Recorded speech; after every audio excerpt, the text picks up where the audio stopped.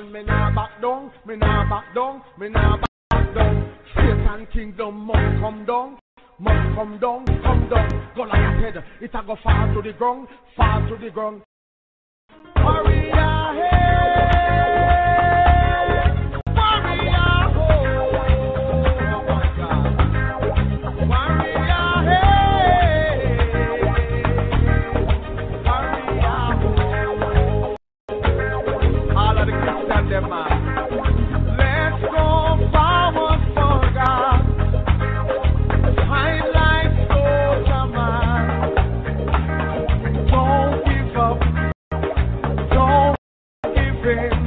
God have an army and we bound to win. Satan is an evil force, fighting against the church.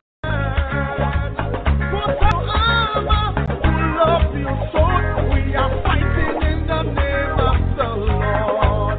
I am a warrior, Christian warrior, with the weapon in my right hand. Warrior, Christian warrior, with the weapon in the right hand. I'm a warrior,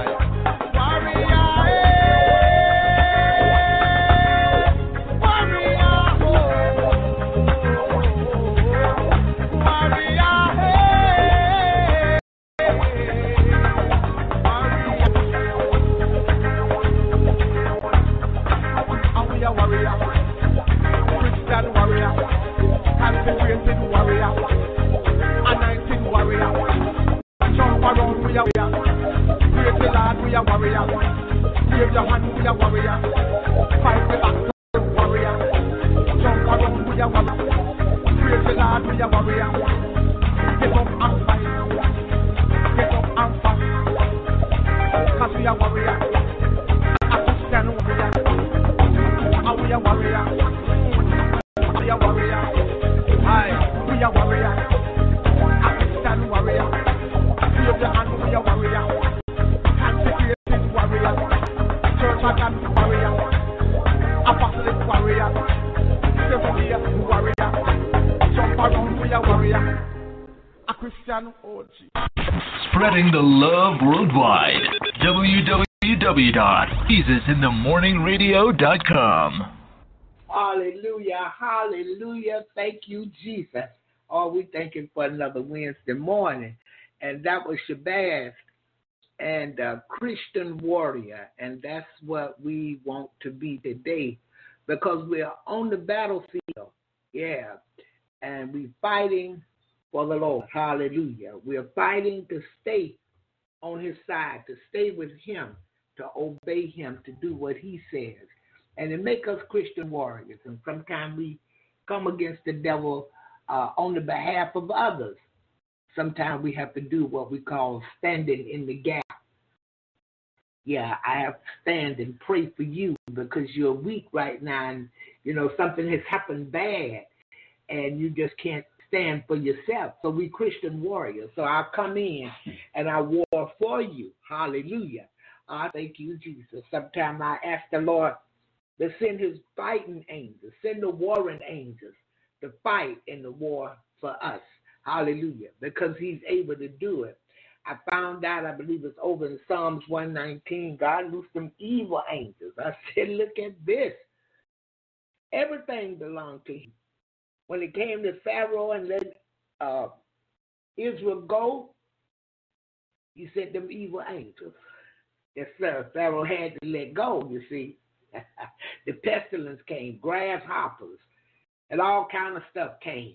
Yeah, because God showed him, I have the power. You say you the king, but I have the power, all power. I'm the creator. I'm not just a king. I am the creator of heaven and earth. You'll never outdo me, Pharaoh.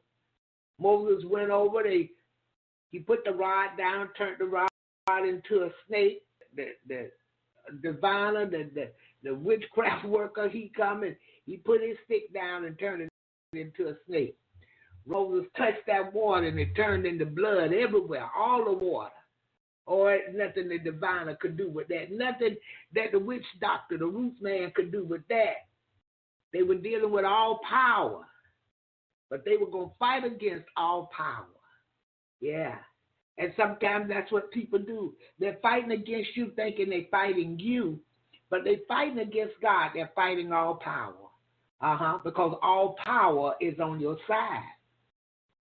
The God that has all power is for you. There's no higher power.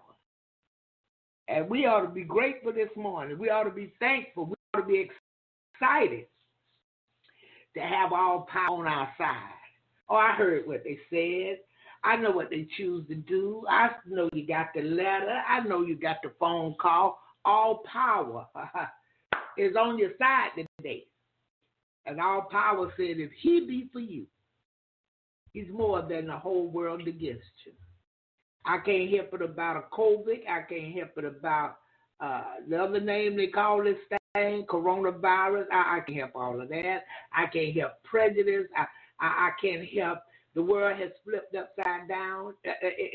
The world has lost its mind. I can't help that. I have all power on my side. I'm not going to fret because of evildoers. Yeah, I'm going to continue to taste and see that the Lord is good. He promised never to leave me nor forsake me. He said he would be with me until the end. And I have not found him to be a liar yet. Yeah. So I believe that. I believe he won't leave me. He won't forsake me. I believe he's going all the way with me until the end. Yeah, I believe he's right here with me right now. Been here all the time. He came in before I came into this house. I just met him here. Hallelujah. Thank Jesus.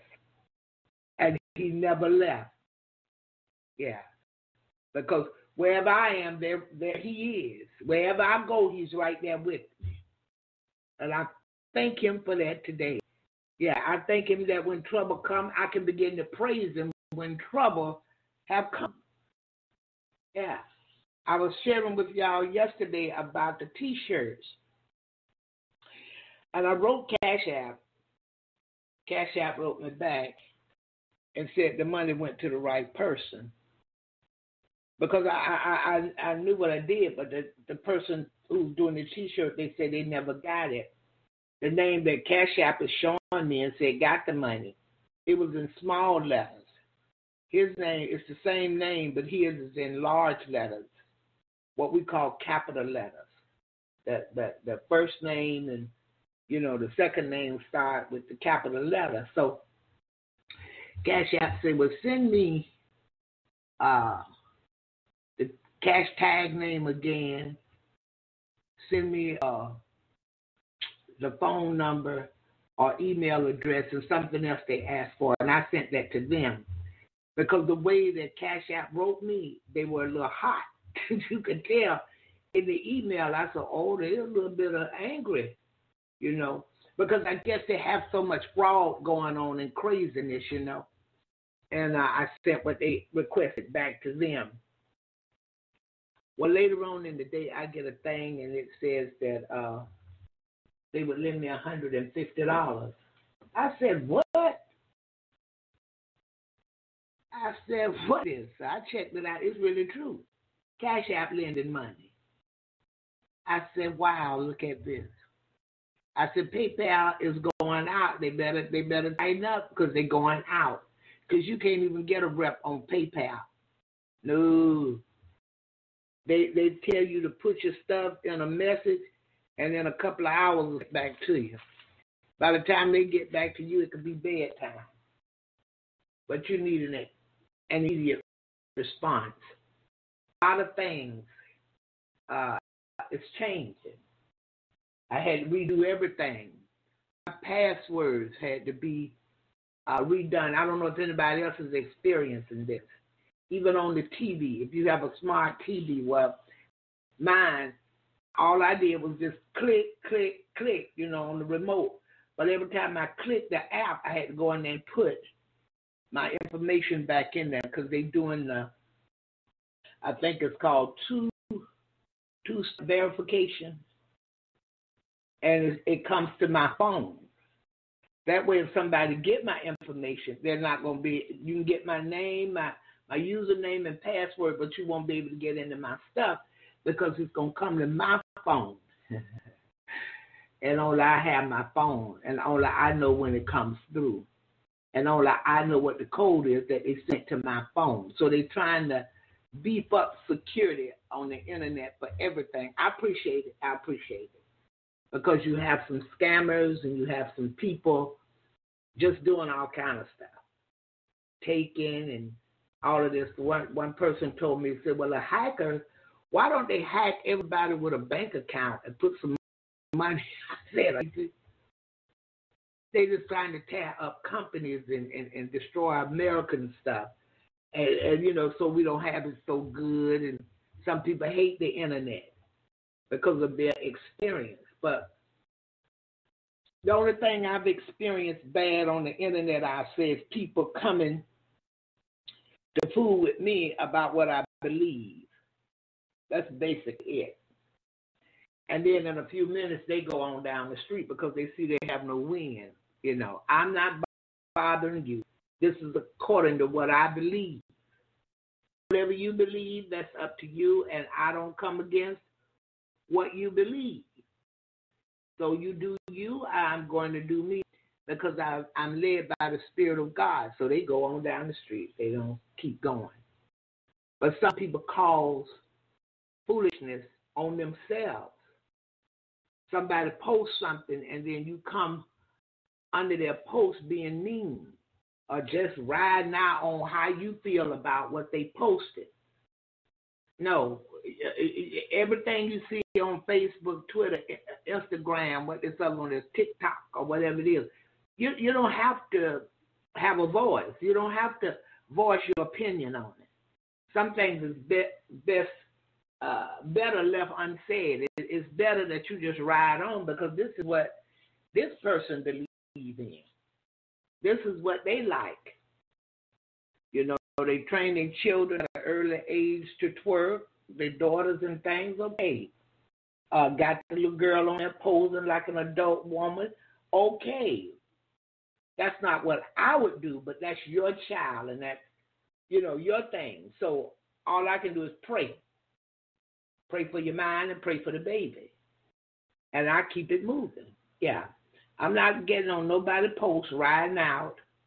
You know, I mean, and then I noticed this. Listen, folks say they're Christians.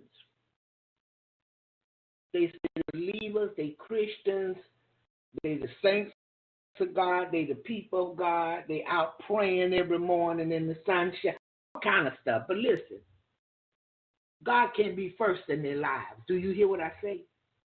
He's not first in their lives. Give God the first fruit of everything in their lives. They're users. They're not with him, so they'll have something to call on when they get in trouble. I'm just telling you the truth. They're not preparing for his return. They're doing their own thing and think they're going to incorporate God in on their flesh. If you know that God is the God of heaven and earth, he's got all power. He's been good to you. But see, he's not your life. You want him in your life, but he's not your life. And your life is not hid in him. Because people say things to me like this: I know God over everything. But that's not what I'm talking about. They talking about what they're talking about. Do you hear me? I'm like, what kind of believer is this? They believe in themselves and in doing what they want to do and incorporate God in on it. I'm telling you, he's not their life. He's not the head of their lives. They think they have him in their life, but they the kind that put him in the box and put him in the corner. And when I get done, or when I need you, you can come out. How many know God too big to put in a box and set him anywhere? He made the heavens and the earth. So when you see these kind of people, and let me tell you about these kind of people, they can lie, can cheat, they can steal, they can fornicate. Because I even look at the name. I look at your name. You want to be my friend, and I look at your name. And your name tell me, number one, you're selfish. Number two, your name tell me you think more of yourself than you ought. When I see what you post, it's some foolishness. But you thinking it's wisdom. You thinking it's smart. You think it makes you look good. But you're only going to draw a certain kind of nutty people, lunatics. That's what you're going to draw to you with the foolishness. And how many know a lunatic, a fool, will go for anything? Yeah. And you think you're really doing something on Facebook, Twitter, or wherever you are, and you think you just rising to the top, and people just see you as all that, and people with the right eyes, I should say, see you as a fool. This is some kind of nut I'm dealing with. And many times I try to help these people. Yeah, it's our job to try to help. But they don't want it. So when you see they don't want wisdom, they don't want understanding, they don't want knowledge, you see they're a fool. The word say leave them a fool. Yeah, and I walk on. Pray for them, give them back to God, and keep going. Lord, you gave this task to me, and I did what you said, and they don't want you. And Lord, if it's your will that I continue, I will continue to give them scripture, continue to try to help them. But Lord, I know I see they fools. They're not just disobedient, some of them. See, some of them just disobedient because they in the world and of the world. What they doing in the world feels good to them. Yeah, it's fun many times in sinning. That's why people do it. And, you know, they obey in their flesh, and the flesh is pleased, so they keep going. But then God will come and speak, and they'll stop to listen. And sometimes they'll say things like this, too far. Lord, I thank you that you brought me back. They will repent, take up their cross, and follow God.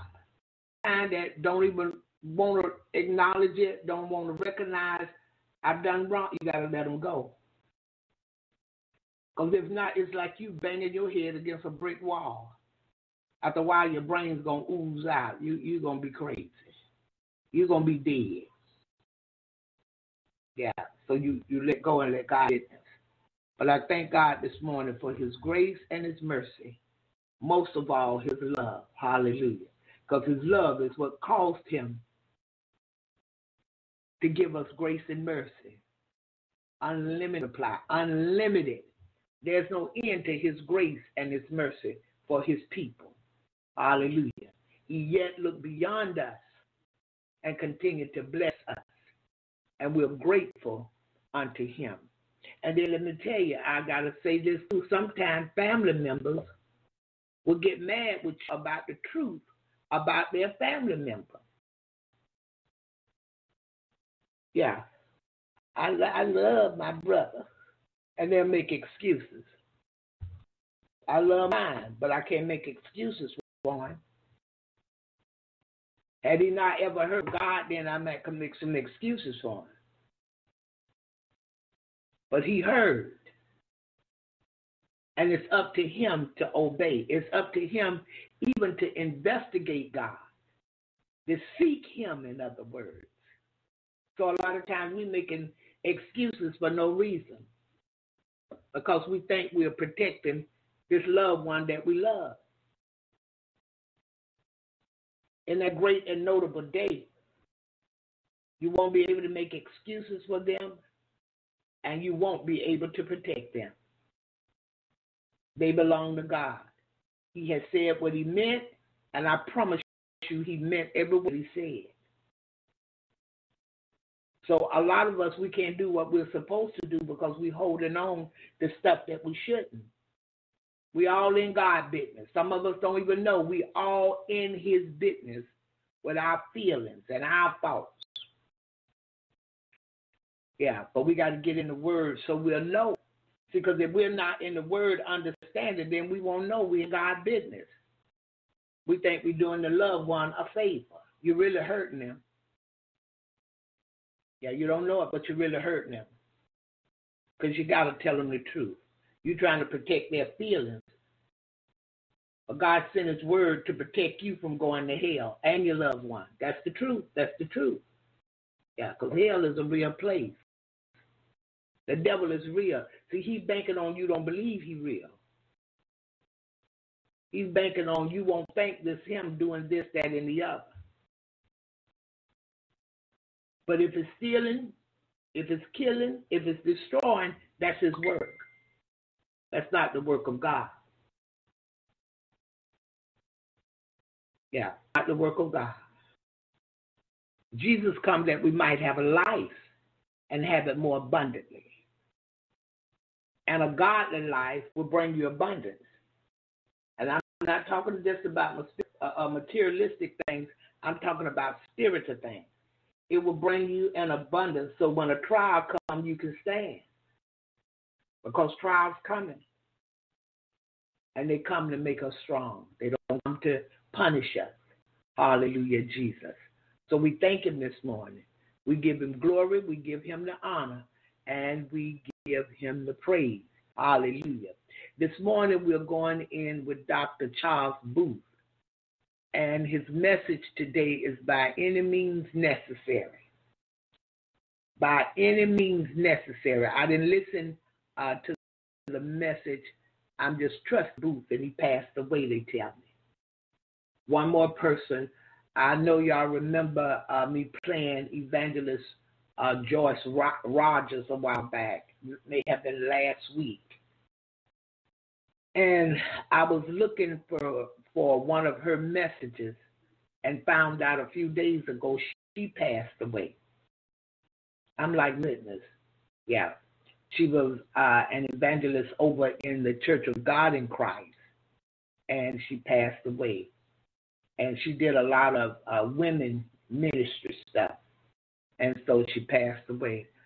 Also, today you may hear me not call some names in the roll call, and there's a reason for it, and I trust God today.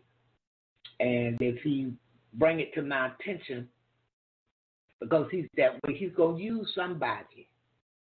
If you don't know, He let you know one way or another what's going on. Don't do this, don't do that. Because see, our heart, we should have a heart of flesh.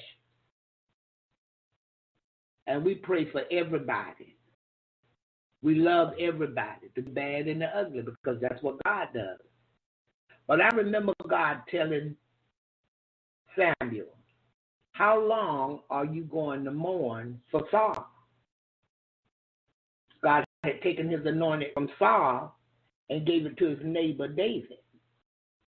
And Samuel keep, Lord, save him. God, spare him. Lord, don't take it. Lord, help him. This, I've made my decision. I'm taking my anointing from him because he's disobedient. And sometimes it's where we're disobedient at.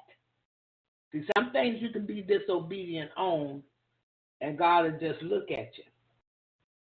Some things you're disobedient on, God remove Himself from you. Because that's something there that not only will destroy His people, but it's truly coming against God, and it show God the very intent of your evil heart. So He removed His anointing from Saul, and Samuel crying and carrying on. And God asked him, get up. How long are you going to mourn for Saul? I've done and said what I said and done what I wanted to do. I've done and said what I was going to do. And no matter how long you stay down here crying, I'm not changing it. I need you to get up and begin to obey me. And don't become disobedient like Saul. Yeah, I'm telling you the truth. I had some people when I left Alabama, oh boy, every day. Oh, Lord, this and that, and God, this, that. One day, the Lord come and say, how long you going to mourn them? How long you going to cry for them? Stop. And that's what I had to stop praying for them. Would you believe that? And I let it go. I let it go because God has spoken. All I needed to do was obey, say amen and obey. And that's what I decided to do because I know him. He's got all power. There's no higher power. Hallelujah. And so at any cost, we got to obey God. Many days it's going to hurt the flesh. Many days it's going to make that flesh say, ouch. And sometimes we'll and stay on in disobedience. But I want to say ouch and get up and begin to obey God. Yeah. It blessed me better. Hallelujah. To obey him. So listen, we're going to this one this morning. And when we come back, we're coming back with our morning prayer. And after morning prayer, then we'll go in with Dr. Charles Booth. Hallelujah.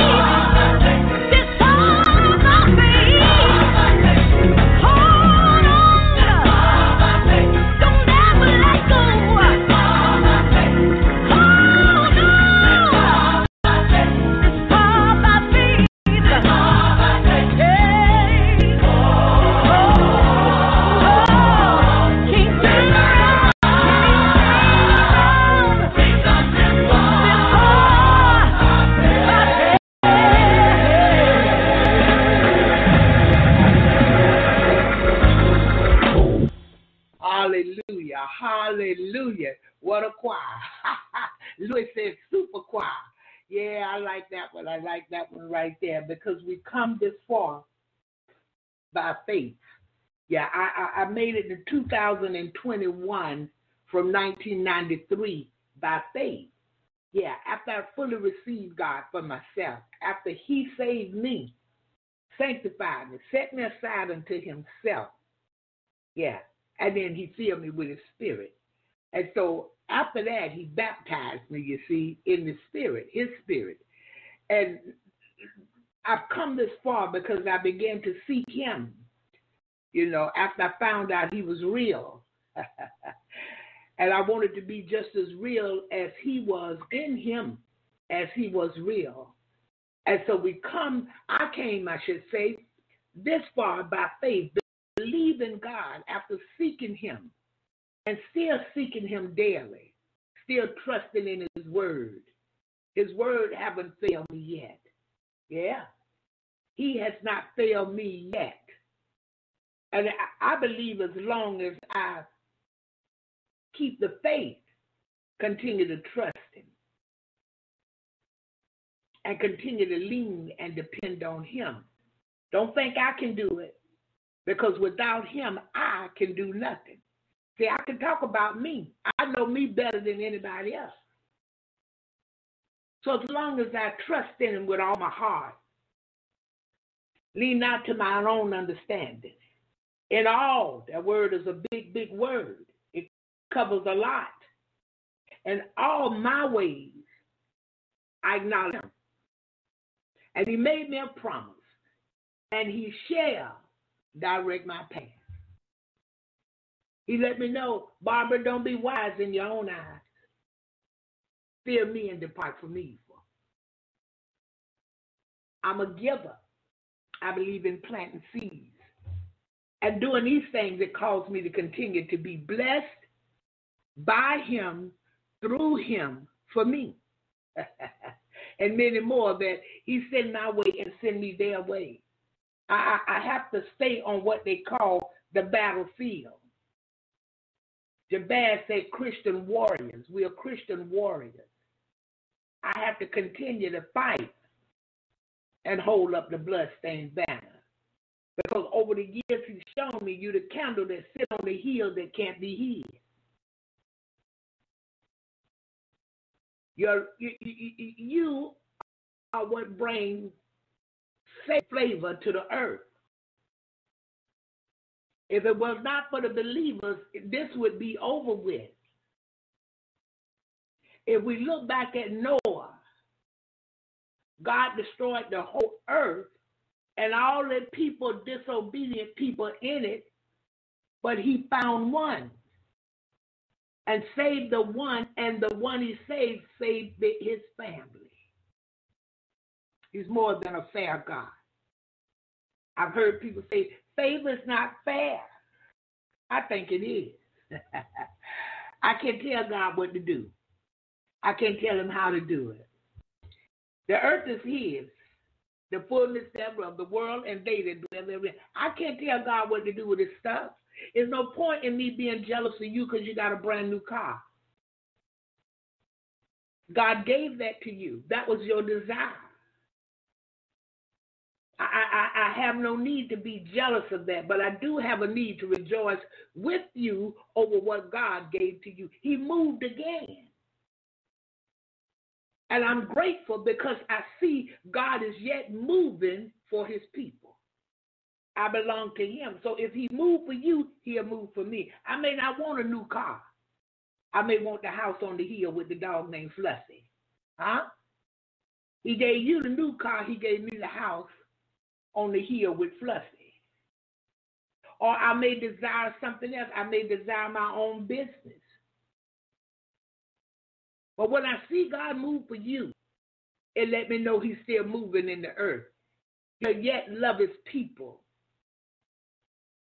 He's still hearing and answering prayer. He's still giving heart's desires to those that stay with him.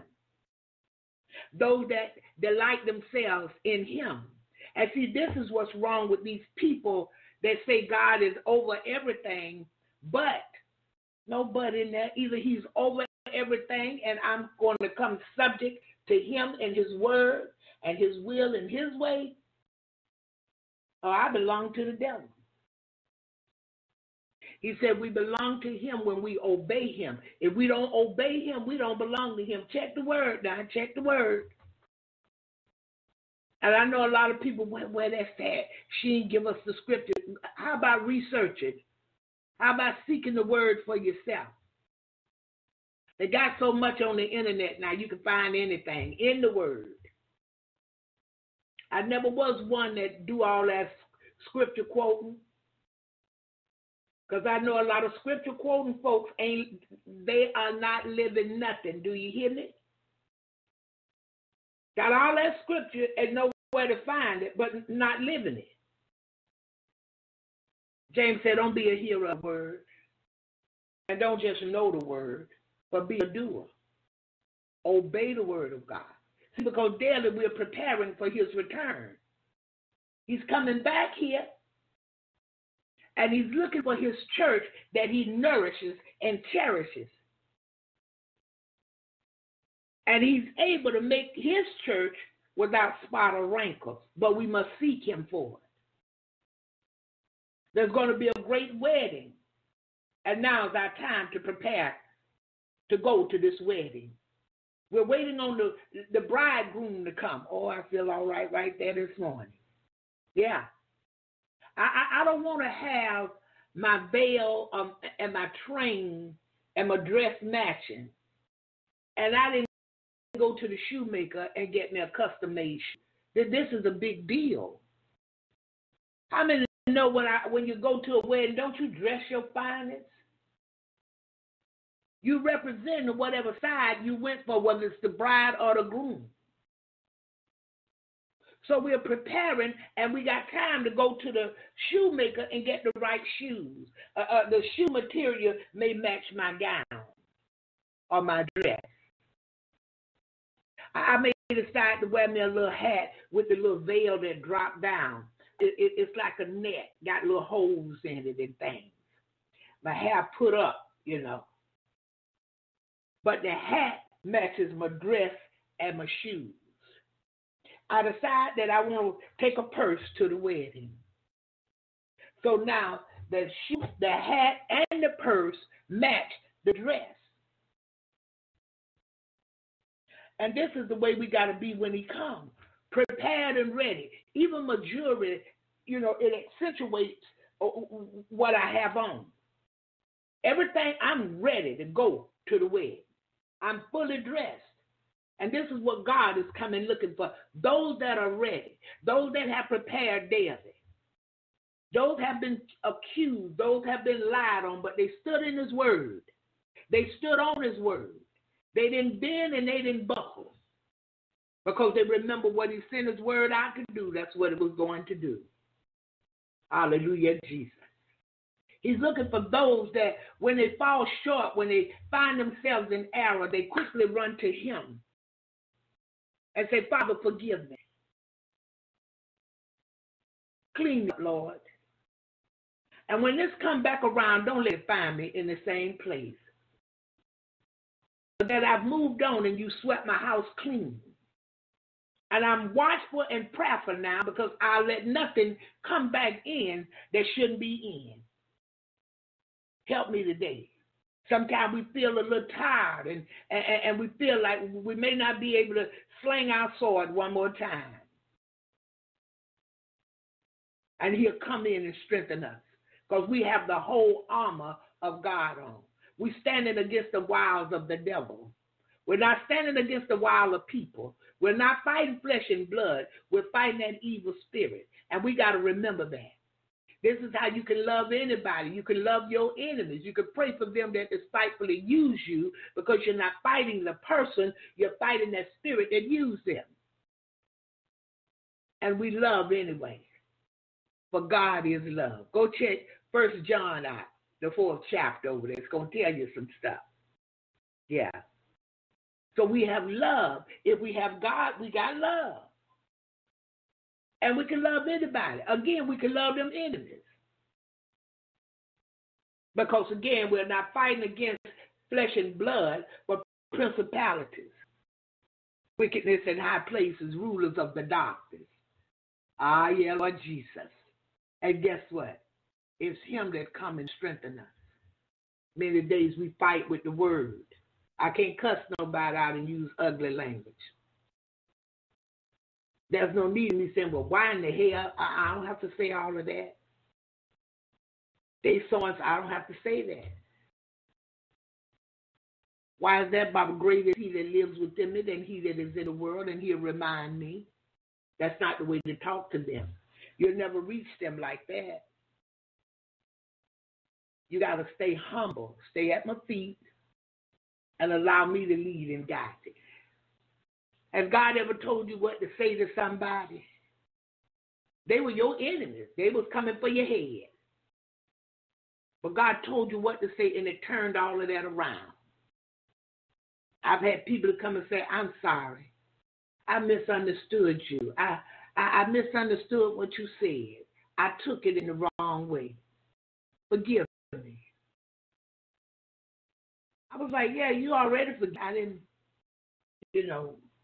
continue to focus on that. I asked the Lord to help you, to bless you. Because I didn't come to do any evil thing. But like you said, you didn't understand. And that's in life. Many times we don't understand. That's why I prefer more of a phone call than texting. More of a phone call than messaging because of this.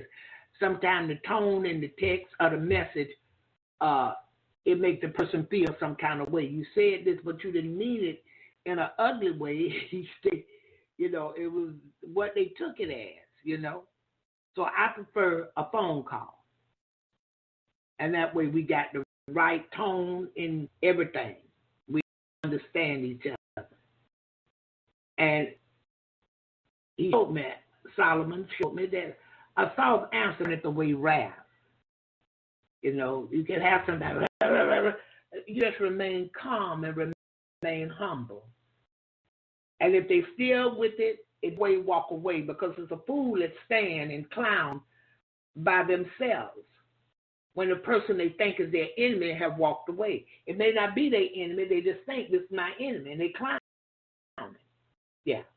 But it's in Jesus' name. Hallelujah, hallelujah. Listen, we're going to pray by Pastor Mark Henson this morning. I love this prayer. Hallelujah. He prayed that thing down, the wall down, and he prayed for us, and I thank God for it. So we're going to his prayer, and then I know we're supposed to go to Dr. Booth right afterwards, but I got one more request I'm going to get out there. And Lou, I know this one's going to bless you when I play it. So we're going to Pastor Hinton for prayer, and after prayer, one more song request. And right after that, no more talking, right after that, Dr. Charles Booth. Hallelujah. And his message again today, by any means necessary. Hallelujah. Thank you, Jesus. God, we're grateful. Because had it not been for you, we would not be here.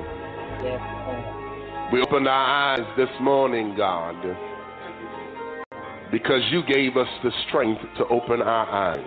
Yes, Lord. We were able to rise because you gave us strength in our limbs and the facilities of our body. We were able, God, because you blessed us and brought us the way of safety.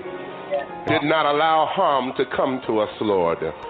We're grateful to again come into your presence because we know where the Spirit of the Lord is, there is liberty. And as we come before you today, have your way, Lord. Let flesh be crucified that you might be glorified, that your people might be edified in the name of Jesus. For God, in you is life. And that's what we seek, God, life. Eternal life, God. And we pray, oh God, today that you will touch every person that have come seeking you, Lord. Bind the hand of the devil, God. Rebuke the hand of the enemy, Lord. God, let your anointing that resonates in this place even now. God, let there be an outpouring on your people. We need you, God, to take us to another level in you, Lord.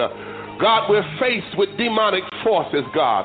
Evil spirits have come up against us, Lord, and we need to be fortified with your power.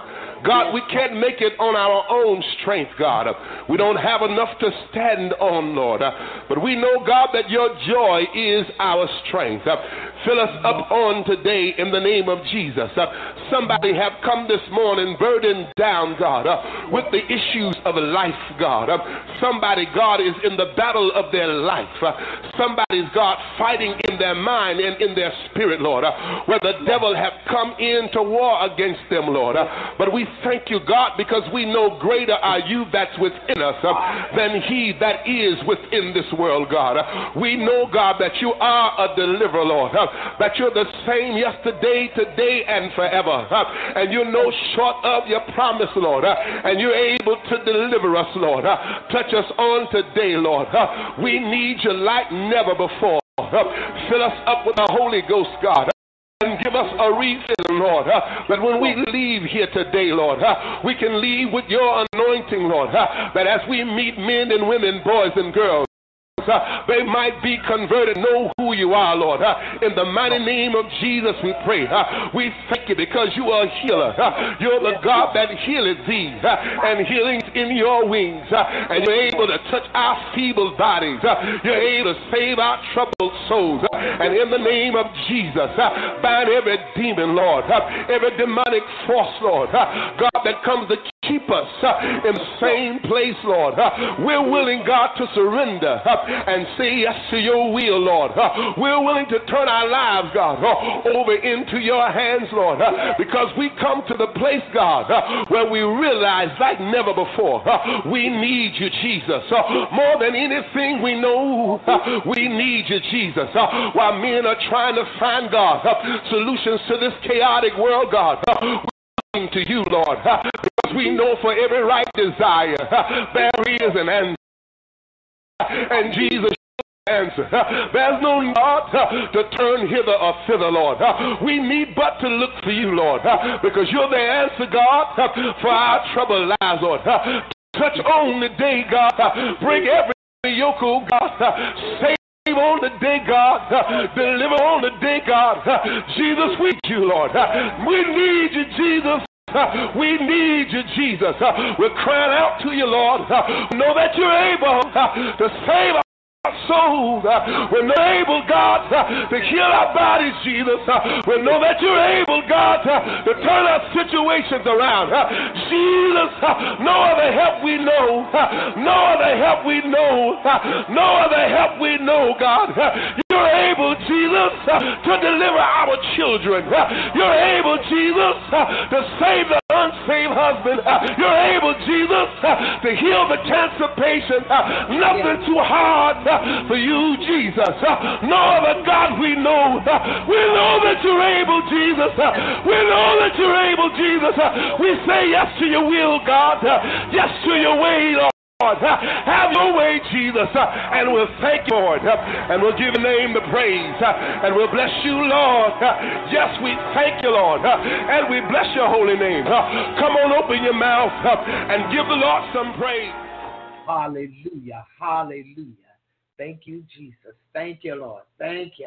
Hallelujah. Thank you. Hallelujah.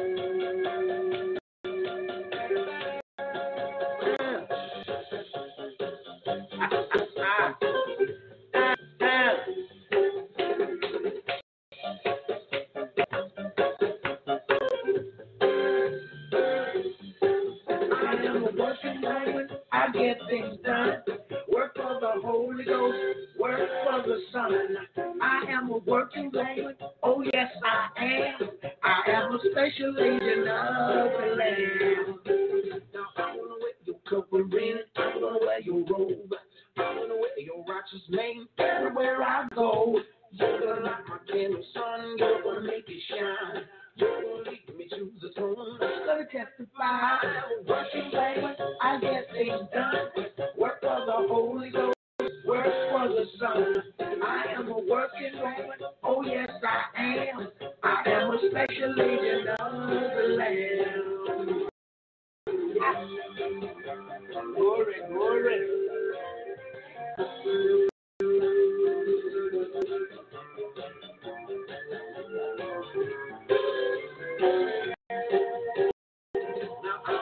city child. I was born in the north. I was born in the autumn time. Lonely lows were fought. I was born with eastern red, born when things were dying. But I was born with a big old mouth. Let me testify, I am a working man. I get things done. Work for the Holy Ghost, work for the Son. I am a working man. Oh yes, I am. I am the legend of the land. Hallelujah.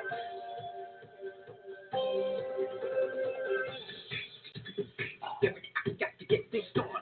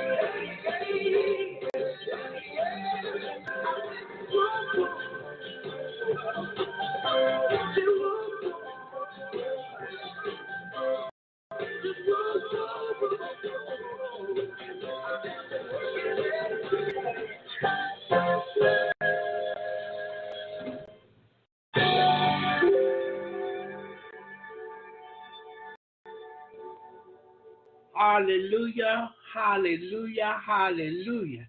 Thank you, Jesus. I'm a working man. I get things done. Work for the Holy Ghost, work for the Son. Oh, yeah, I love that one there by New World Son. Yeah, Canadian brothers in Christ. Hallelujah, hallelujah. We're going in with Dr. Charles Booth this morning, and his messages by any means necessary. Evangelist Maiden is at 100. I don't know how to turn it up any louder. So we're going in with Dr. Charles Booth, again, by any means necessary. Open your Bibles, if you will, this morning to the Gospel of Mark, chapter 2. The Gospel of Mark, chapter 2. And in your hearing, I want to read the first 12 verses, and I read this Lord's Day morning from the New International Translation of the Holy Scriptures. Mark chapter 2, beginning at verse 1. A few days later, when Jesus again entered Capernaum, the people heard that he had come home. They gathered that there was no room left, not even outside the door, and he preached the word to them. Some men came, bringing to him a paralytic, carried by 4 of them. Since they could not get him to Jesus because of the crowd, they made an opening in the roof above Jesus, and after digging through it, lowered the mat the paralyzed man was lying on. When Jesus saw their faith, he said to the paralytic, "Son, your sins are forgiven." Now some teachers of the law were sitting there thinking to themselves, "Why does this fellow talk like that? He's blaspheming. Who can forgive sins but God alone?" And immediately Jesus knew in his spirit that this was what they were thinking in their hearts. He said to them, "Why are you thinking these things? Which is easier to say to the paralytic, 'Your sins are forgiven,' or to say, 'Get up, take your mat, and walk'? for that you may know that the Son of Man has authority on earth to forgive sins. He said to the paralytic, I tell you, get up, take your mat, and go home. He got up, took his mat, and walked out in full view of them all. And this amazed everyone.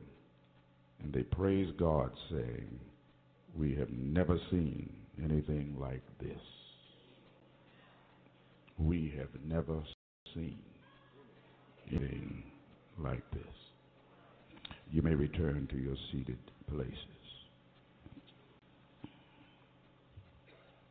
I want to preach this morning as the Lord gives me strength and passion. By any means necessary. By any means necessary.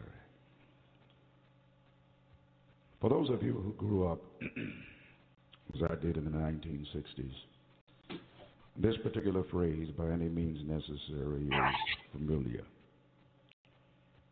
It was a phrase often uttered by the late Malcolm X.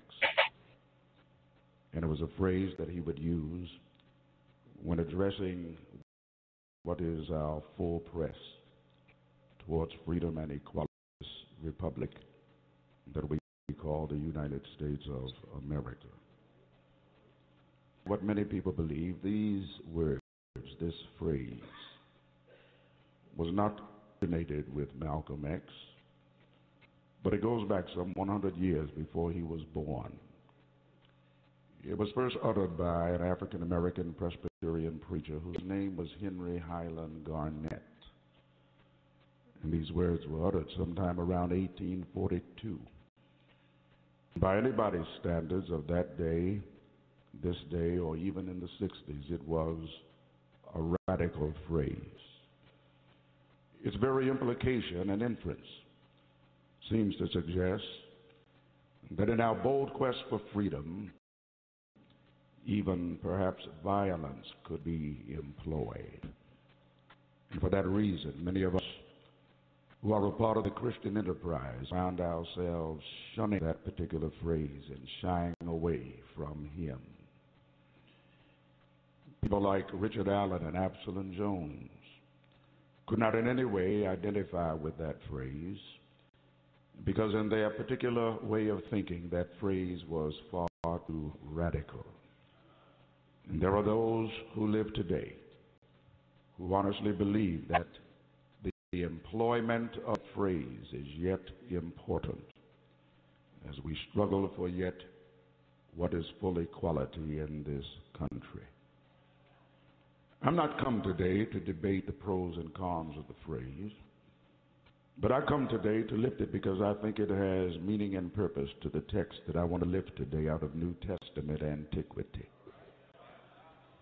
For those of us who've been a part of the Christian church for any period of time, we recognize that in the second chapter of Mark, at the very commencement of our Lord's ministry, something wonderful is taking place. People are captivated by his preaching. They are tremendously uplifted by what is his teaching. And yet, in addition to what is both his preaching and his teaching, there is something unusual about this young rabbi from Nazareth who is able to do the miraculous. Now, I recognize this morning that I preach to a sophisticated crowd, and there are many of us who really don't believe in the supernatural power of the Lord Jesus Christ. But I believe there are a few witnesses in the building who can attest that God is still a healer. God is able to touch minds, is able to touch bodies. God is able to touch spirits and make us whole again. In the second chapter, there is a paralytic, a man who is paralyzed from his waist down, from his head down. There is no mobility, there is no activity in his limbs. And yet word has come to him and to several of his friends that this young rabbi from Nazareth is now in Capernaum. The crowds have swollen to such an enormous degree that the house in which Jesus is preaching and teaching cannot be entered. The crowd has overflowed outward. And in order to get to Jesus, these men who are not acquaintances but friends travel up the stairway alongside the house. And the house is made of stone, but the roof is made of mud and straw, which explains how they are able to dig a hole through it and place before the Lord this paralytic man who is in need of the healing that only Christ can give. Allow me to say parenthetically that there is a qualitative difference between someone that you defined as an acquaintance and somebody that you defined as a friend. An acquaintance is simply somebody who comes within the orbit of your life and may well be there for a utilitarian motive, meaning that there is something that they want from you. There is something that they want out of you. But these men who have gathered this paralytic and who carry him on their shoulders to the house in Capernaum where our Lord is, these are not acquaintances. These are friends. They have the paralytic's well-being before them. They are concerned about his welfare. And when the crowds have swollen to such a feverish pitch, to the point that they are not able to get to the crowd, they go up the stair, dig a hole through the roof, and place him before the Lord. Now, what is interesting about the text is that when they place the paralytic before the Lord, they do not utter one word. Nothing is said. Not one word comes forth from their lips. They just deposit him and back from it. The Lord has the uncanny ability, doesn't he, to see genuine need when it is placed before him. One does not need a log. One does not need a lot of verbiage. Whenever you have a legitimate need and you place it before the Lord can look beyond what is your exterior and see what is on the inside. And the record is that while the man lies there, notice that Jesus does not first heal the man. Healing is not the first item on the agenda. The first item on the agenda is to forgive the man of his sins. For the infirmity, the affliction, the sickness with which he lives is derivative of that Adamic thing that happened years ago in the bowels of Eden. It erupts out of that thing we call original sin. Come on, don't look at me like I'm crazy. All of us are sinners this morning. We might be dressed up, but we are still sinners saved by grace. And if you don't have any to shout about this morning, you ought to shout that he brought you out of darkness, the marvelous light of his grace. Doesn't matter who you are, who you think you are, all have sinned. I said all have sinned. I said all have sinned and come short of the glory of God. But thanks be to God, we have a Savior who is in the house this morning, and he is still forgiving sins. Can I get a witness? I said, can I get a witness? Does anybody feel like I feel this morning? What can wash away my sin? Nothing but the blood of Jesus. And what can make me whole again? Nothing but the blood of Jesus.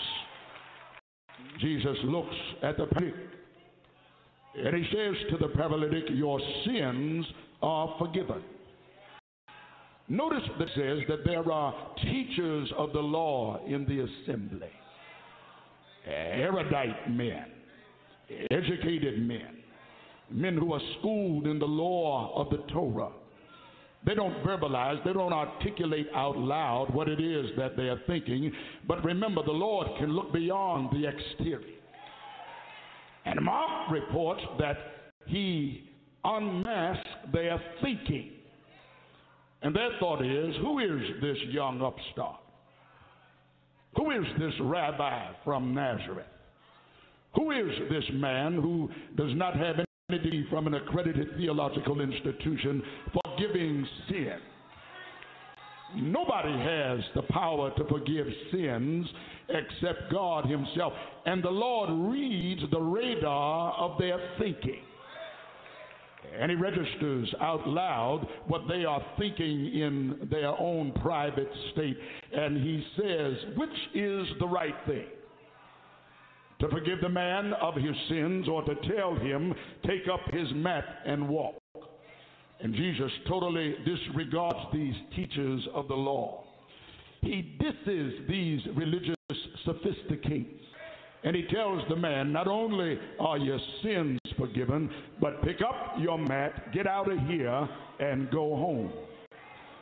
But I come today not to wrestle with why the teachers thought the way they thought. My issue is with these 4 men who placed their paralytic friend before Jesus, who have come to Jesus because they want their friend healed by any means necessary. Now, some of you can sit up on a log this morning if you choose. But I got out of my bed and I came to Bethel this morning after 170 years because I still want my blessing. And I want my blessing by any means necessary. So I would advise you this morning to take a pew check right about now. And if somebody hadn't moved yet, yourself elbow room. Because you need to tell everybody on your pew, I came this morning to be blessed. I came this morning to be helped. I came this morning to be healed. I came this morning to be delivered. And somebody came up in here today to be saved. And I came by any means necessary. I've gone through too much hell this week not to be blessed this morning. I gathered my garments about my back, made my way through the streets of Jacksonville because I believe there's a blessing in this house. And I'm not going to let you or anybody else get in my way. I'm going to get my blessing by any means necessary. Sit down, sit down, sit down. What is it in these 4 men that pushes them to bring their paralytic friend to Jesus? Why is it so necessary that they present him to Jesus for healing? The first thing that the text suggests to me is they bring their paralytic friend to be healed by Jesus because they understood that life is never to be lived in the horizontal. We are born to live in the vertical dimension of life. Anybody who lives in the horizontal lives an immobile life, an inactive life. The only persons who live in that horizontal position, who live in that prone position, are babies who must lie in their crib and cradle, children and grown-ups when they sleep, people who are infirmed and who have not the activity of their limbs and the mobility and of body to move. Prone horizontal people ultimately are people who are asleep or dead. God never called us to live life in the horizontal dimension. Here is a man who lives flat on his back every day that God sends. And the only good thing we can say about his horizontal posture is that even in a horizontal position, he's still able to lift up his eyes unto the hill, from whence cometh his help. Come on, I'm awake now. I feel like preaching. And he's able to say, all of my help comes from the Lord. But how many of us this morning are physically vertical but spiritually horizontal? And because we are spiritually horizontal, we are not living in the vertical dimension of mobility, activity, and ministry. God has called you to do more than occupy a pew on Sunday morning in worship. Too many of us are paralyzed in spirit, and we are crippled psychologically, emotionally, and spiritually. We are the walking dead. You know folk as I know folk who have allowed life to so immobilize them that spiritually they are living on a horizontal plane. May I preach this morning? People who are chemically dependent are living horizontally. People who are crippled and immobilized because of some past abuse are living horizontally. People with low self-worth and low self-esteem are living horizontally. But God has called us to pick up our mats and to lift ourselves from a prone position and to stand up vertically and declare, I can do all things. Yes, sir. Some things, not a few things, but doggone it, I can do all things through Jesus Christ who strengthens me. Do I have about 25 people up in Bethel this morning who know something about getting up out of a crippled state, who know something about rising up from a horizontal position, who knows something about the healing, helping, saving, and delivering power of the Lord Jesus Christ? Somebody ought to shout this morning, he's able. I said he's able. He's able to do exceeding and abundantly beyond anything that I can think, dream, or imagine. Life is not meant to be lived in the horizontal. Look at Job. Life tried to reduce him to the horizontal. He lost his wealth. All of his children died in one setting. Health was attacked with agonizing sores and scabs from the crown of his head to the soles of his feet. And on top of all of that, his soulmate, his wife, has the unmitigated gall to tell him, curse God and die. He could have bowed and positioned himself emotionally, psychologically, and spiritually on a horizontal mat. But I hear Job saying, the Lord giveth, and the Lord taketh away. Yes, but blessed, I said blessed, blessed be the name of the Lord. Because Job declared, and when he has tried me, I shall come forth as pure gold. That's why Bethel has been a praise house for 170 years. Way back in 1838 when you were founded, prior to emancipation, of African Americans got together and decided that they were not going to live in a horizontal plane. Slavery and indentured servitude was not going to be their lot, because they had somebody who was greater than the slave master. I got another master, and his name is Wonderful Counselor, Mighty God, Everlasting Father, and the Prince of Peace. I am not meant to live life in the horizontal position. Look at what else the text teaches. These men said, we must get our paralytic friend to the Lord by any means necessary. Because life is never meant to be lived totally dependent on somebody else. This paralytic can do absolutely nothing for himself. He needs assistance when he eats. He needs assistance in order to drink water. He needs assistance to dress his body. He needs assistance to bathe his frame. He needs assistance to take care of all of his bodily functions. Can you imagine how utterly frustrating that must be? To be so totally incapacitated that you can't lift one finger in order to assist you in the things that you and I take for granted. Something's wrong with any human being to whom God has given gift, a talent, ability, and resource, and you live totally dependent on somebody else. They bring the paralytic to Jesus because not only do they want him in a vertical position, but they want him to be able to become self-sufficient. We need self-sufficiency. Babies are totally dependent. Children are totally dependent.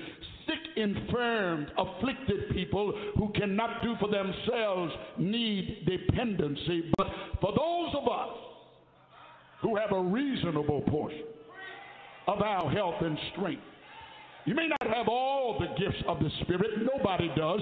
But everybody got at least one. And rather than always depend and lean on somebody else, you need to be able to move away from dependence to independence. Y'all not feeling me?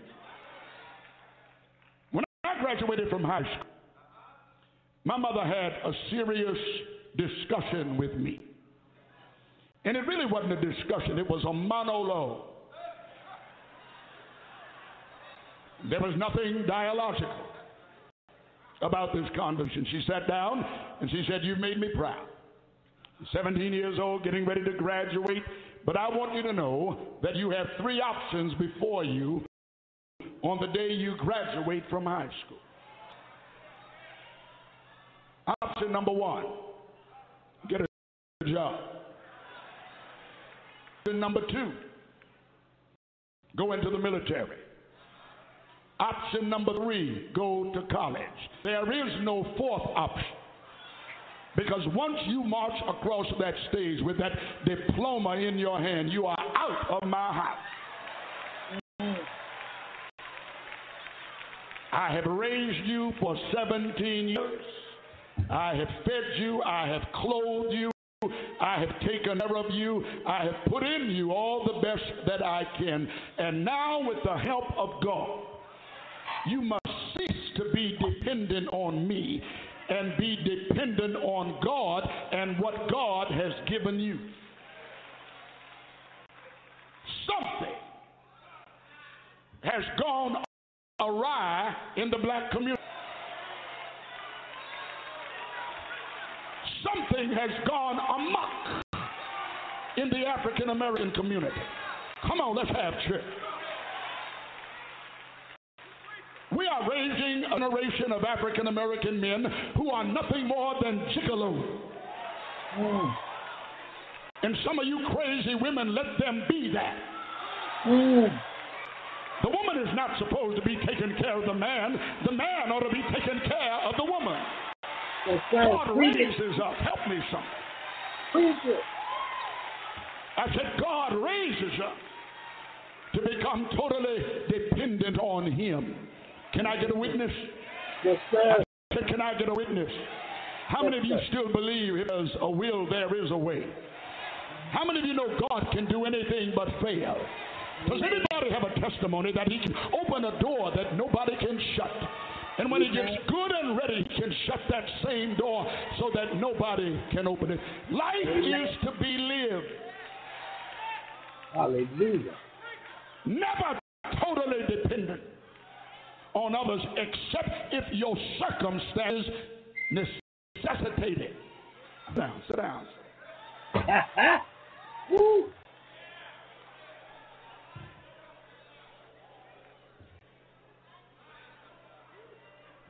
July 27th, 2004, in the Convention Center in Boston, Massachusetts, a young junior senator from the state of Illinois, by the name of Barack Obama, strolled under the platform of the Democratic National Convention to give the keynote address. He was a little known person, but he stood on the stage in 2004 with a keynote address, and what pushed him into prominence was that speech in which he said that there are no red states, there are no blue states, there is only the United States of America. Dr. McKissick Sr., shall never forget listening to him on that beautiful night, and I listened to Tim Russert and Tom Brokaw, who said, that young man has a future. He might one day run for the presidency of the United States. But they thought it was way down the line. Hold it. In 4 years, without the backing of the prominent people in the Democratic Party, in 4 years, without the backing of our dominant black leaders, that young man from Illinois put together a political campaign that on January the 20th will put him in the Oval Office in the White House, and he'll come the first African American president in our republic. Somebody ought to shout right now that it is no secret what God can do, what he's done for others. I feel like running around this church. Somebody ought to slap five with somebody and tell them this morning, God is able.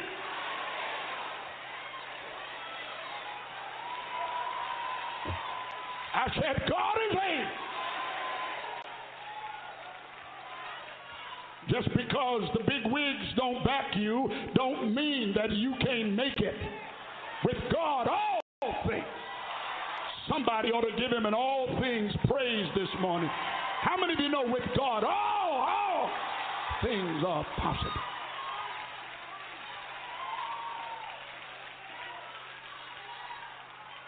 We've got to get our friend to Jesus.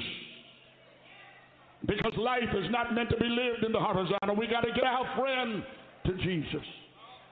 Because life is not meant to be totally dependent on others.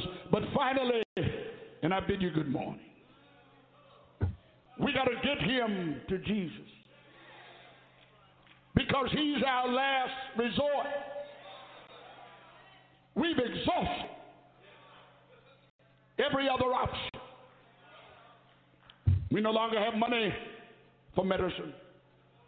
Doctors are out of the question. Every conceivable medical instrument has been employed. Every conceivable medical idea has been employed. No convalescent center, no rehabilitation place will take him. Medicaid and Medicare have run out. We're in a recession. Got to get him to Jesus. Because there is no other option. That sounds like good news to me. That when all else fails, Yes, sir. when your intellect fails, when your political connections fail, when your economic security fails, when your pedigree fails, when your associations fail, there is a final resort. Story is told. And who went to the National Museum of Art, and he looked up on the wall and he saw a painting that arrested his attention. He stood there and he looked at the painting. 1 hour passed, 2, 3, 4 hours, but he just stood there. This was the painting. It was entitled Checkmate. And there was a board with chess items on it. And on one side of the board was a young man with a rather pathetic and pitiful look on his face. On the other side of the table was the menacing, sinister glare of Satan himself, with his fingers together looking into the eyes of the young man. And the painting was entitled Checkmate. The guard in the museum kept coming by, looking at this young man, wondering why in the name of God is he just staring at this painting. The guard came to him and said, in a couple of hours we're closing. The young man stood there about 5 minutes before the gallery closed, Ferdinand. The guard came around the corner and heard the young man holler, "It's alive!" The God said, what do you mean? It's a lie. He looked at the painting. He said, I play chess, and I've been standing here looking at that chessboard, looking at all of those bishops and those rooks, and I've discovered that it's a lie. It's not checkmate. He's got one more move. I'm going to tell somebody, you got one more move. I don't care how much hell you're going through, you got one more move. I don't care what your trials are, you've got one more move. I don't care what your temptations and your tribulations are, you've got one more move. Does anybody feel like giving God praise? Because God will always give you one more move. Somebody ought to get up on your feet right now, throw back, and praise God that in Christ you've got one more move. Why don't you look at somebody and slap five with them and tell them, I'm not going to sink today because God has given me one more move. Somebody ought to praise God. Somebody ought to magnify God. You got to the church this morning because God gave you. I said God gave you. I said God gave you one more move. Somebody ought to praise him right about now. Can I get a witness in here? The road is rough. Yeah. And the going gets tough. And the hills are hard to climb. Oh, yeah. But I started out a long time ago. And there is no doubt in my mind. I've decided. I said, I've decided. I said, I've decided to make Jesus my choice. Can I get a witness? My hope is built on nothing less than Jesus' blood and his righteousness.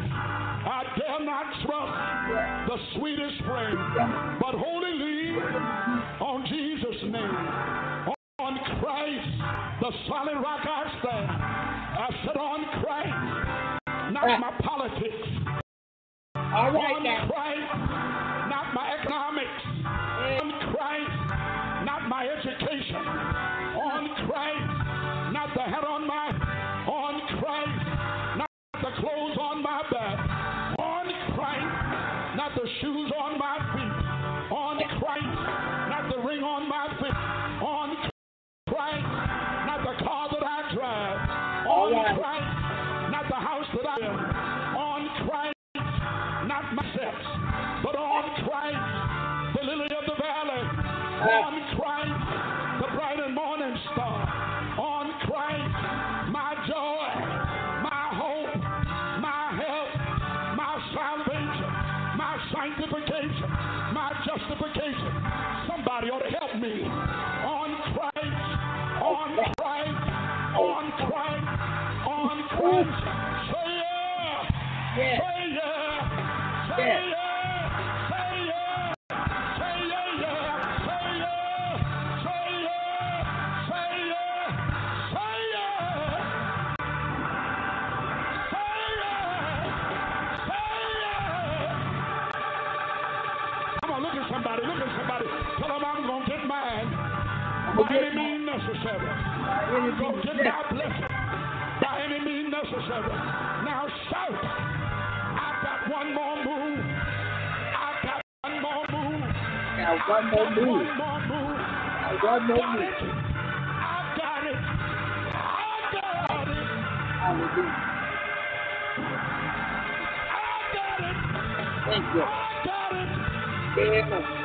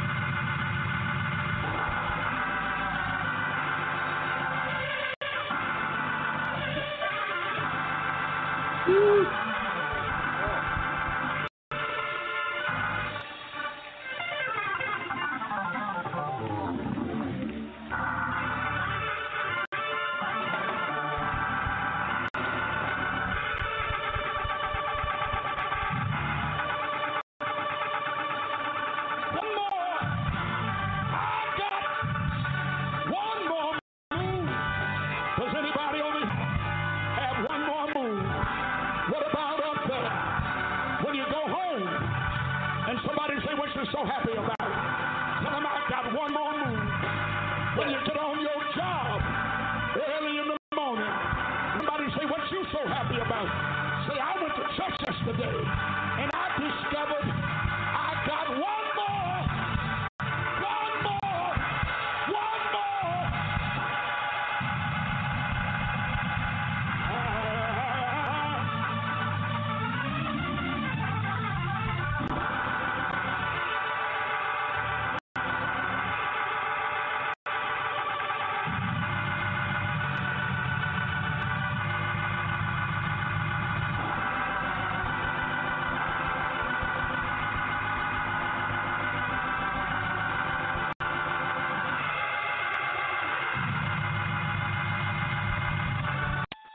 This is the kind of radio you need.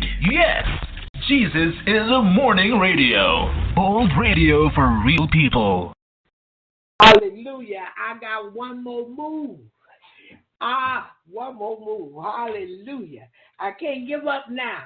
Can't give up now. I know for myself, I got one more move. God going to move one more time if I can keep the faith. Hallelujah. Believe Him. Trust Him. Stay in His word. Obey Him. I got one more move. He's going to always be there moving for me. He's always going to be there moving for me. Yeah. We're going to go through some things in this life. And sometimes the things we go through make us feel low. Make us feel we're not as important as other people. And they come up with the word, low self-esteem. But when we go to Jesus, He's able to raise that up in us because we realize we have an advocate. Hallelujah. We have a mediator. And if we go to the mediator, He's going to take whatever we need to Almighty God. It may be low self-esteem. It may be I don't understand. Hey, glory. It may be I don't know. It may be I don't appear to be wise. But if I give this thing to the advocate, the mediator between me and God, He's going to take it to the Father. And because this special Son brought it, this Son that obeyed Him unto death, not only is He going to hear, hey, glory, but God is going to answer. And we're talking about the God that have all power. There's no higher power. And by any means necessary, I want to stay with Him. I want to stay in Him, and I want Him to live and stay in me. I want His Spirit to lead and guide me because He is leading and guiding me into all truth. The way that leads me, the way that I'm going when I follow it, I don't have to worry about it being false in any kind of way. I don't even have to worry about trouble coming up upon it because I'm following the God that have all power. I'm following His Son. Hallelujah. That they are, and even His Son is the Word. Hallelujah. His Word, the Word of God.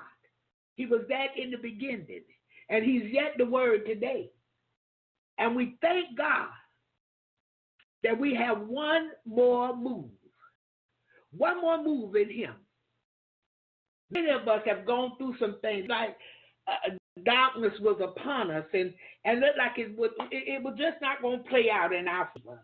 It just appeared that we was not going to be winners. And God stepped up on the scene and allowed us to know, you got one more move. I'm going to move for you one more time. And what I've learned about this God, He moved for me every time, over and over and over again. He has never failed me. I'm telling you the truth. I have failed myself. Other people have failed me. I've allowed what somebody told me to fail me. But God has never failed me. I just had to wake up and see this for myself.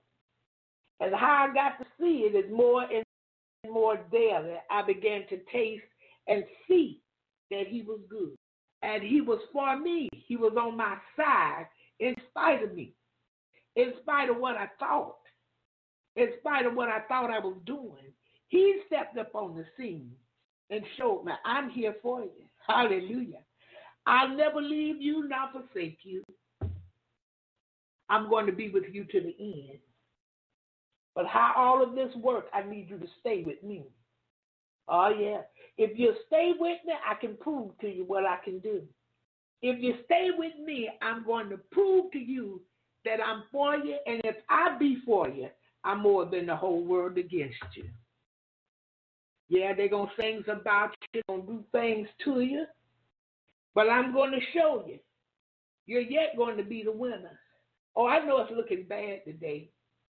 I know they wrote you up on the job. I know they working you like a dog for a little bit of money. But hang on in there. I got you. Yeah, because see what he's able to do, he's able to make you the supervisor. He's able to make you the district manager. He's able to make you over everything and everybody. He's that kind of God. Hang on in there. Hallelujah. You got one more move. Oh, thank you, Jesus. Yeah, he's on our side today. People talk about us. Call us holy rollers. They say of me I'm too extreme. I just can't nobody live that she talking. That's because you don't want to. Jesus came to show the example that you can live it. Woo! He come and showed us we can live it. But make the excuse. Somebody say, I'm not Jesus. Oh, but if you want to go back with it, you got to be like him. If you want to be his, you got to do what he does. You got to do what he has done. Yeah. You got to please the Father. You got to be willing to give up your life for him. He gave his up for you. He wrote the song, had the songwriter, rather, to write the song that says, must Jesus bear the cross alone and all the world go free? No. There's a cross for everyone. And I know there's a cross for me. But we don't like to go through anything. Yeah, we don't want to suffer like he suffered. He went on and did it for the Father and mainly for us. He saw the love that the Father had for us. He had to love us too. Because whatever his Father loves, he loves it. Whatever his Father does, he want to do it. Yeah. He want to always be obedient unto the Father. He always want to please him. He's always wanting to do the things that the Father can accept. Because again, today, God just don't accept any and every old thing. Oh, I know people think he does, but he does not. Yeah, he does not accept any and every old thing. If he says a liar won't tear in his sight, he don't accept lies. He didn't say his son was the way, truth, that was the way to lie and the life. That's not what he said. He said Jesus is the way, the truth. That's what he inspired man to write for us. And the life. The truth and the life. But many think he just accepts anything. And some people feel like because they don't see him, they don't feel him. What they're doing is all right. God didn't strike them down, so what I'm doing, God all right with it. No sir, no ma'am. We got to go to him and make our calling and election sure with him. But anybody glad this morning you one more move? Hallelujah. By any means necessary, you're going to stay with God. And by any means necessary, he's going to take care of us. He's going to provide for us. He's going to keep us safe. Yeah. When I look out there today, if I didn't have God, I'd be scared to go out there unless I had some type of tank to ride in. I just couldn't drive on the street. I was told this morning about the man who shot the little boy in the car in California. I don't know what took place. I didn't read it. Somebody told me about it. And after he shot that up, he turned around and walked up to another car and started shooting off. Jesus, started shooting off in that car. Mine gone. Completely gone. So today, if I didn't have God, I just couldn't be out there. No way possible. I would be scared to death to drive unless I rode in a tank. You know, the military tank. That's the only way I could go out there. Because what I'm seeing is it just happening for no reason. The devil killing and stealing the minds of the people. He's been doing that. People don't even know their minds are gone, and he's controlling what they're doing. But they think it's them. Yeah. But I thank God today, even in safety, I have one more move. Wherever I got to go, I have one more move. He's going to keep me. He's going to protect me. He is going to keep me from all hurt, harm, or danger. Oh, yeah. No calamity shall come nigh my dwelling. I remember telling a young lady that, and she thought it was the funniest thing that she had ever heard. Okay, then, Louis. So, look, when I explained it to her, and she found out what it really means, every time I turned around, she was using that scripture. Yeah, that's the word of God. No calamity shall I dwell. And she started to me that, well, you know, no calamity shall come nigh my dwelling. I thought to myself, I remember the time when you thought it was the funniest thing you ever heard. You didn't understand. And we hear, we'll laugh at it. We'll say, oh, man, Sister Barbara done bumped her head. I kind of like this lady a little bit, but the stuff she be talking is too far out there. She, you know, she kind of Looney Tunes, you know. But Brother Mike and I get together, Brother Mike, Kim and I get together, and we have some laughs. And he called me, and we had some laughs. And he said, Sister Bob, when I first heard you, I thought you was crazy. And said it, I started laughing. Yeah, because of this. Sometimes it's some things you never before. Sometimes it's some things you never knew about. And when you hear it, it's like, what? This is some foolishness. You be like, this is some fargo-noggle. That's what my friend Danielle Brown say. This is some fargo-noggle. That's what this is. But as you continue on, and as you continue to seek God, he comes.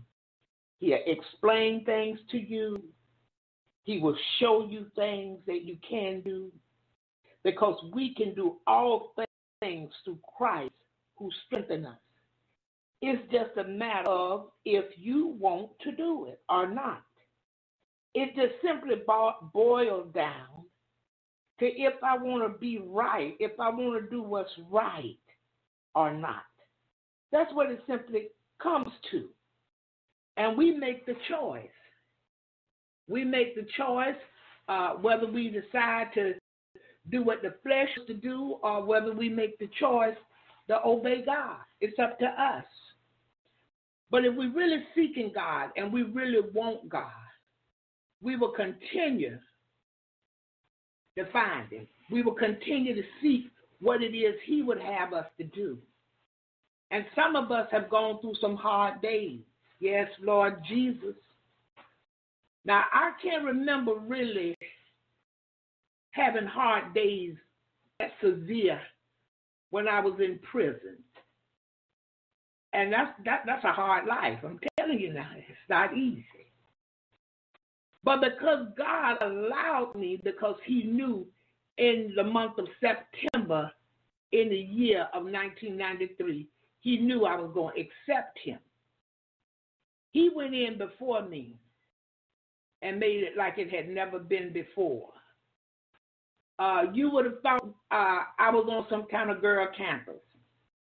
You never would have thought it was prison. You didn't hear about cuttings and stabbings and all this. You didn't hear a lot of that. That had gone on before now. And I'm sure when I left, it went on again. But you didn't hear a lot about that. And for some reason, where I was at, the people had respect for one another. Yeah. The younger women had respect for the older women. I can remember they had a dorm, and in this particular dorm, there were girls 18 to, like, let's say 25 or 24. And there were a few young girls there, and they saw me, they heard, about the things I did and would do and this kind of thing, and they wanted to hang out because they needed some mothering. They needed somebody to teach them the right things to do, because the wrong things is what landed them in prison. Some of them did not have a mother. Mother died when they was very young. Some of them had a mother and she was strung out on drugs. So she was never a mother, because after the baby was born, she continued her life of drug abuse, alcohol abuse, whatever it was. So these young women was looking, not all of them now, not all of them, but only a few, they was looking for a better way, a better life. And I had one to come one day, and she said, hey. I said, hey. She said, you Barbara Mack? I said, yeah. She said, they call you Big Mac. I said, uh-huh. She said, Big Mac. I said, yeah. She said, I heard you invented a charge, and didn't have a name for it yet, and they had to find a name for your charge. How did you do that? And I explained to her, I was home raising children, and I needed some money. And this come to mind, and I tried it, and it worked. Every time I would try it, it would work. And I couldn't do it until I got out of control.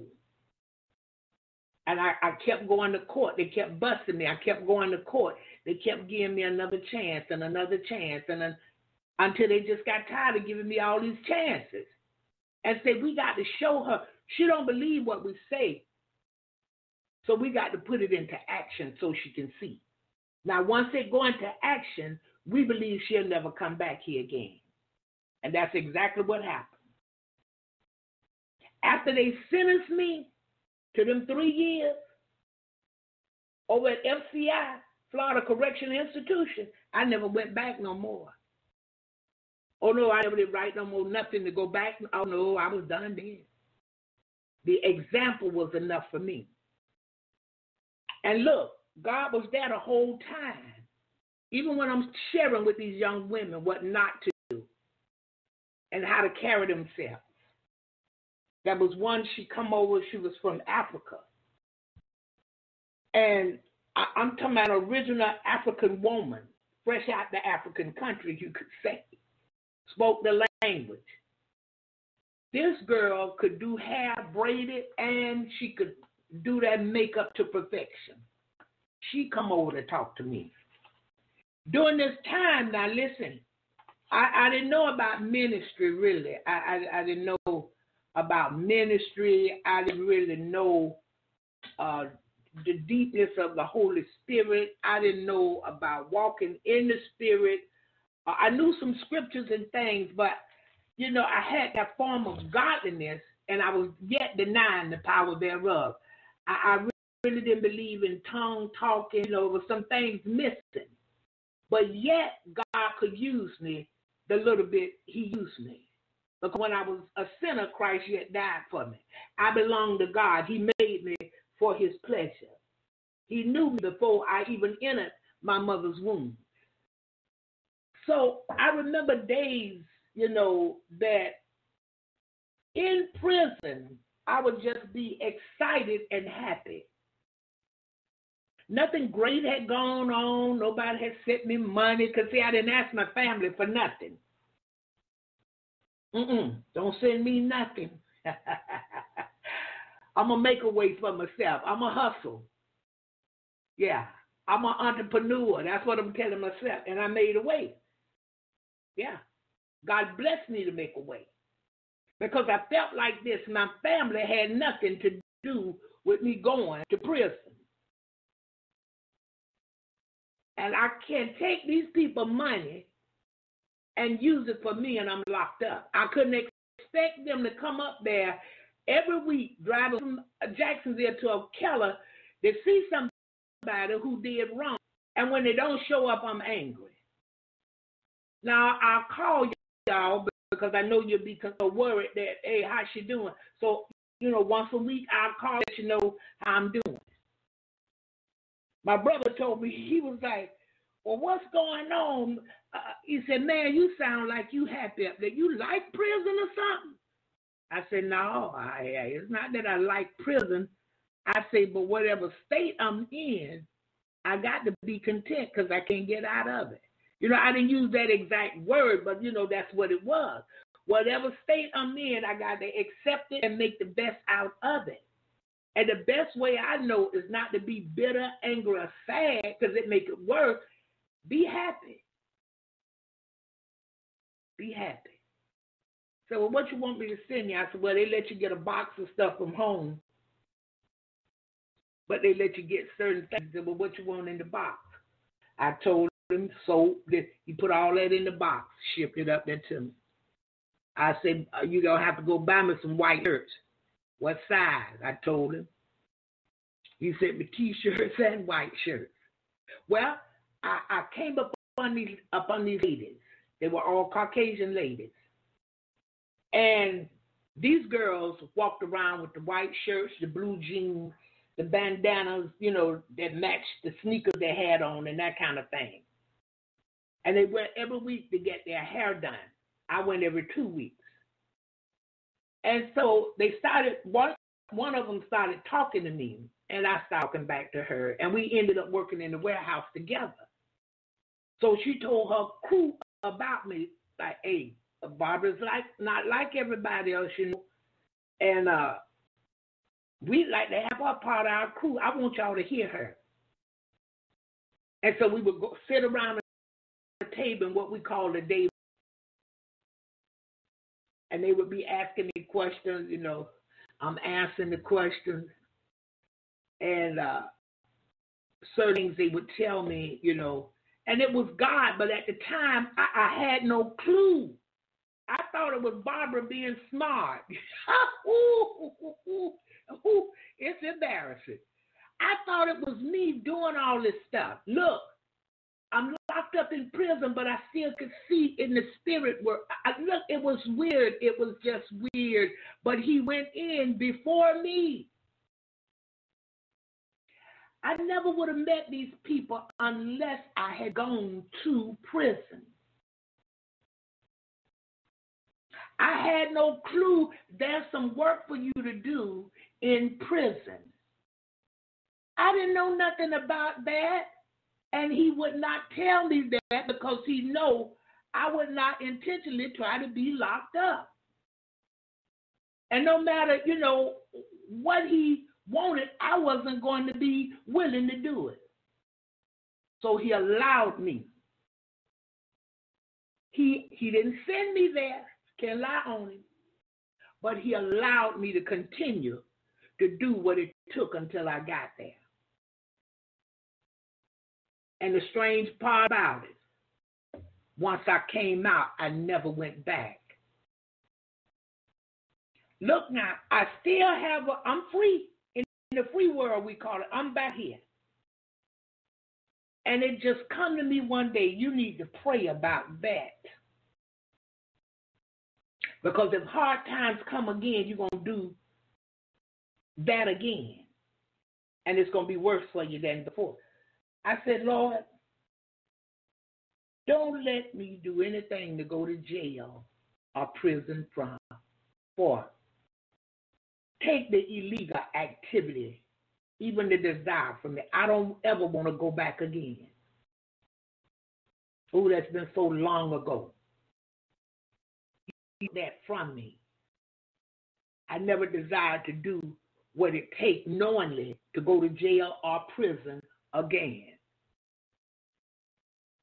You see, he yet had one more move for me. can remember days I went to church in prison and just had a time. And people would be looking at me like I'm crazy. Well, Mike, I say, ain't nothing up but him.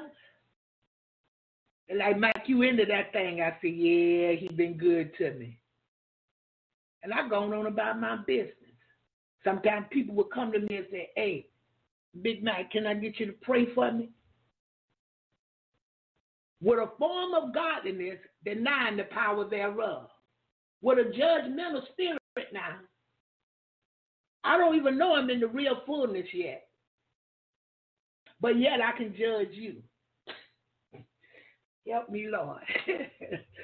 But it's what we do. Because we got that judgmental mentality. Got that I'm right or I know right, but yet I'm not living right mentality.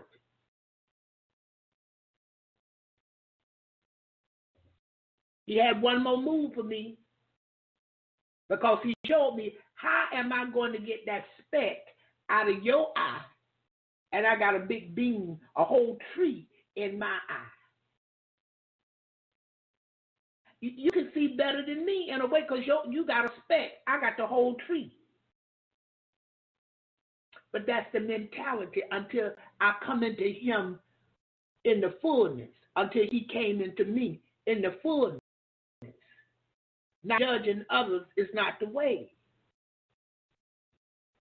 Now, I know that I can love those that appear to be unlovable.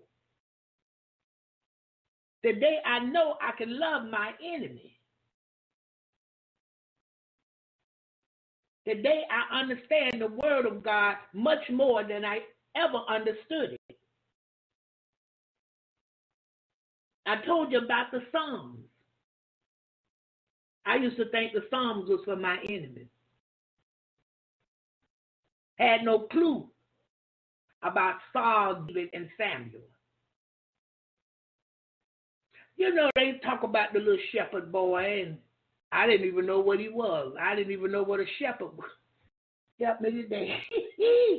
I didn't even, Brother Mike, I didn't even know what a shepherd was. They keep sheep. And David kept his father's sheep. I didn't know that. I didn't even know about the stones he used to kill Goliath. All I knew is they said, see, I hadn't examined for myself. I hadn't seeked for me. All I knew is that they said that David killed Goliath. And guess what? I didn't even know he was a boy when he did it. Oh, y'all won't hear me this morning. I had a form of godliness, denying the power thereof. That was a way that seemed right to me, but the end thereof would have been destruction. But I had to come into the knowledge of the truth. Yes, sir, Brother Lewis. The sheep are totally lost without their shepherd. I didn't know nothing about that. Yeah, I heard him say he was a shepherd boy, but I didn't know what shepherding was. A lot of things I heard. I heard a song that said, I may not sing like an angel, and I may not preach like Paul. But guess what? I didn't even know who Paul was. Help me today, Lord. I didn't know who Apostle Paul was. I'm singing the song with everybody else in the church, not even knowing who Apostle Paul was or what he had gone through or that he was a murderer and putting the people in jail. I didn't know nothing about that. I didn't know he was on his way to Damascus and the light shined from heaven blind. I didn't know about that. I didn't know God had asked him, Saul, because he was Saul at the time, why persecutest thou my people? I didn't know nothing about that. But yet I'm singing about Paul. I didn't know God assigned angels. I thought angels only worked in heaven. They didn't have nothing to do with the earth. Ignorant in many ways. until I come into the fullness of him. I accepted him, but more, he had already accepted me. He had a date stamped when I would come to him, when I would seek him with my whole heart, when I would totally sell out to him, and I meant what I said when I went to him. Whatever it takes, Lord, don't let me go to hell. Help me, Lord, with what it takes to go with you, to be with you. And he began to unfold things. I had a new look. My eyes come open, because all before I was blind. Do you hear me? Yeah, I was blind. You heard the song, right, in Amazing Grace. I once was blind, but now I see. I was lost, but now I'm found. Because I went to church. I did all these things. And I would tell people, don't play with God. The whole time I was playing. Didn't even know I was playing with it. I know many days he looked down and just laughed. I know many days he looked down and he said, my goodness. Yet, my grace is sufficient for her. Yet, I have mercy for her. Yet, I love her. Because he understood that I didn't understand. And then I would do stuff, tell people, God know my heart. And I would say that boldly, because I thought that was something to say to back people up off me. But guess what I found out? He truly do know the very intent of my heart. He know what's in there. He know why it's in there. And I thought I was being sporty, saying something slick out my mouth. Yeah, but he showed me. And where I thought I was humble, I was stiff-hearted, stiff-necked, disobedient. Yeah? Because I could tell you it was wrong to do it, but I would do it. All this I'm talking about to you, then I tell you not to do it, but I go back and do it. I never think to myself, you wrong. Thinking, yeah, y'all need to do this to get right. Not considering I need to do it to get right. Because it would be a sad thing that all of this I've done unto the Lord, and I die and go to hell because I told everybody else to do it, but I didn't do it. Ooh, that would be messed up. But yeah, I was in the prison and happy. The only time I think I wasn't happy is if I almost get busted for doing something. Because, see, they had a thing there called contraband. Contraband was something that was against the prison rules. You wasn't supposed to have it. I know many probably were shank and stuff like that, where they take the razor blade out of the razor that you shave your legs and things with, and you heat up with your lighter. You heat up the end of the toothbrush, and you put the blade in that, and that heat melted the plastic in the handle of the toothbrush so it seals. So they call that a shank. You hide it so that, if anybody gets wrong with you and you got to fight or something and you got to shank them, then you just cut them up, See, that wasn't me. Yeah, when you first get there, they take you through reception and orientation. We call it R&O. And you're in here with all these strange women. You never knew every crime you could think of, one or the other has committed it. Husband murder. Somebody killed their best friend. All kind of stuff. And you went through this, and they took you to different classes to educate you because there were a lot of things you didn't know went on in the world, politics, all kind of things. They did an IQ test on you. You had what they call teams. They take you before a team of people, which is like your classification officer. This is the person, it's like your social worker.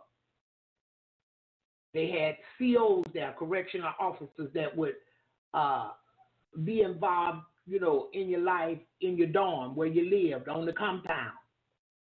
The COs that worked the RNO, the reception and orientation, one or the other were in your team.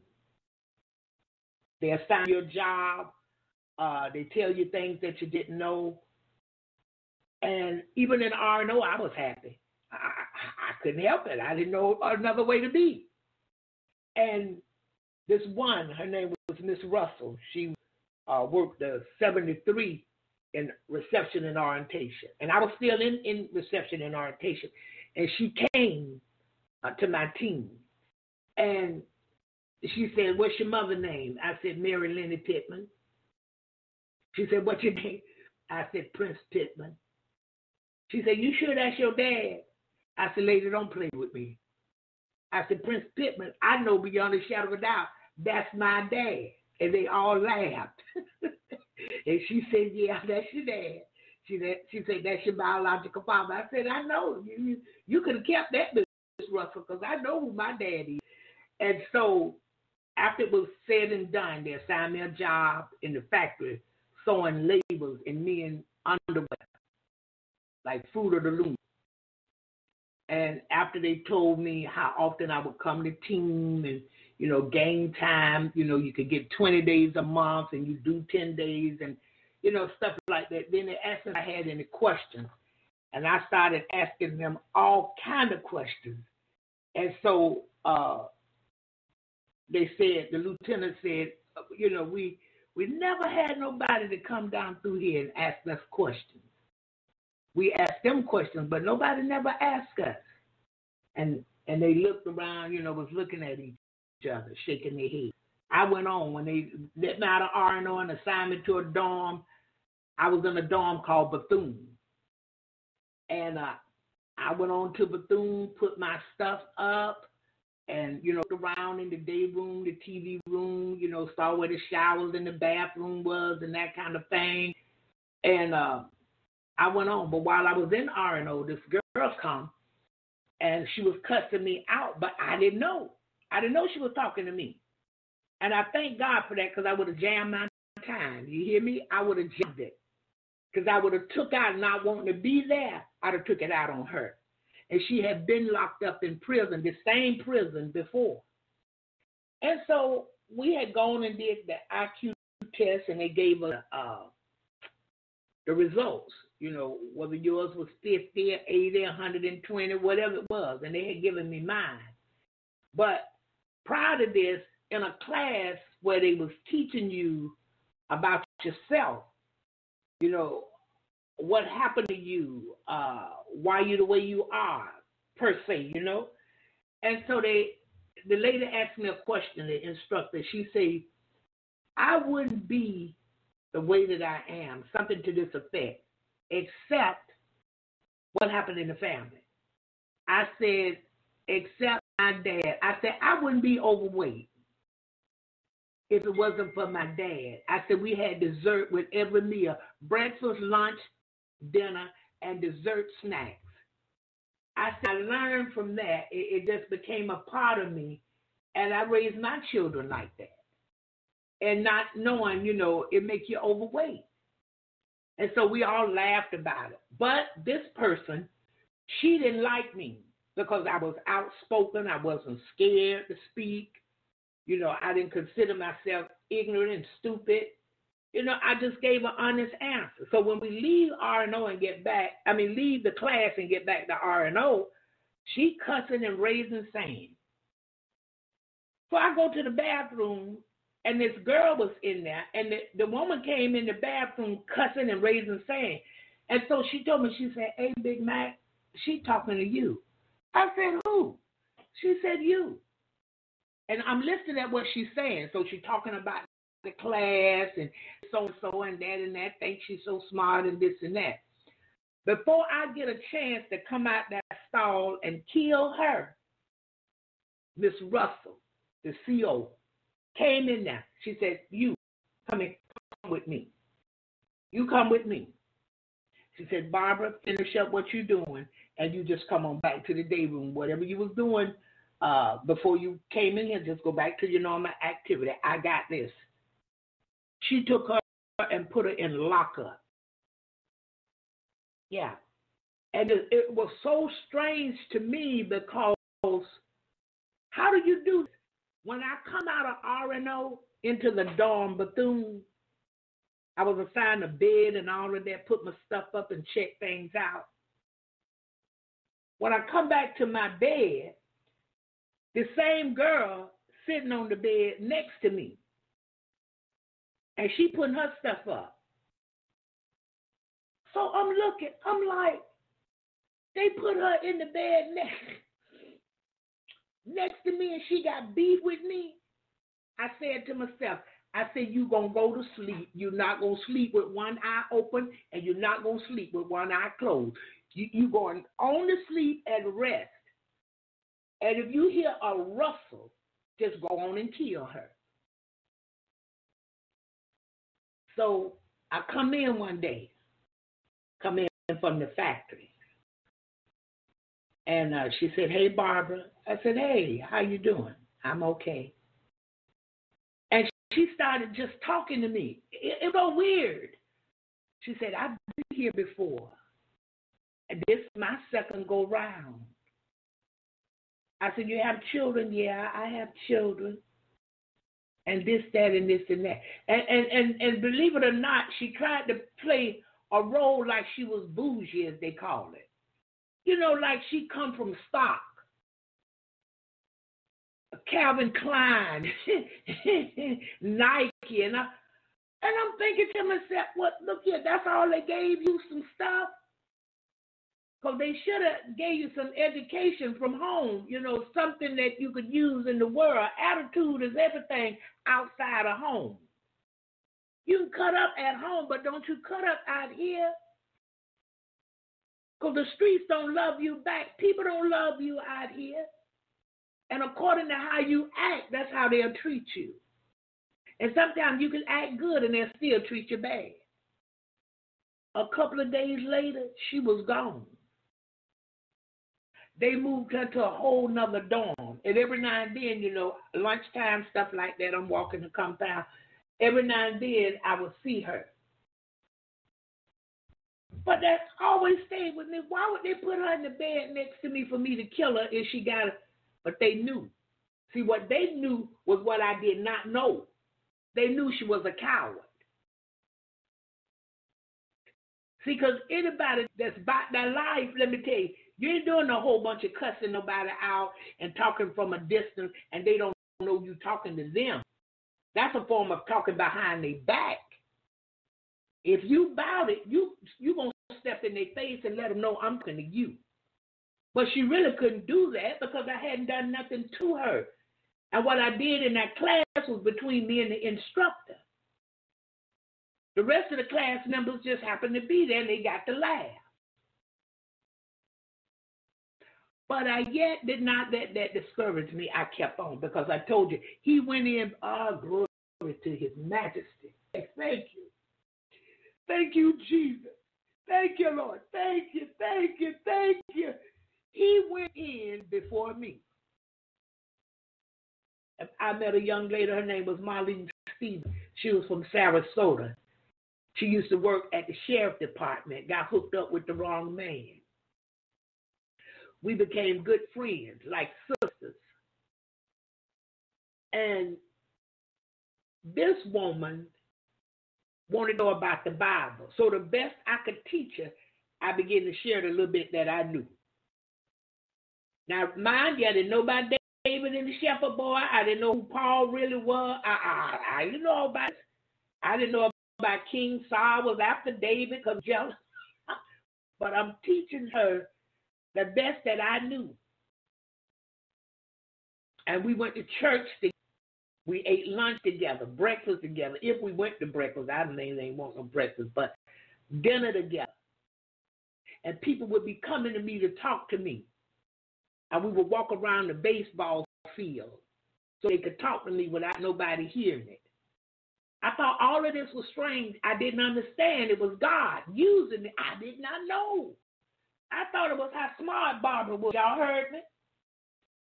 I remember the lesbian women, some of them would come to me and say, hey, Big Mac, I need to talk to you. It's like, okay, come on, let's walk the field. And we would go out, and they would tell me things like this. Hey, Big Mac, I'm no lesbian. I love men.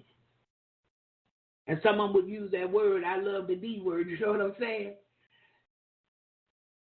And I said, okay. And they would say, I have children, and I have a man at home waiting on me.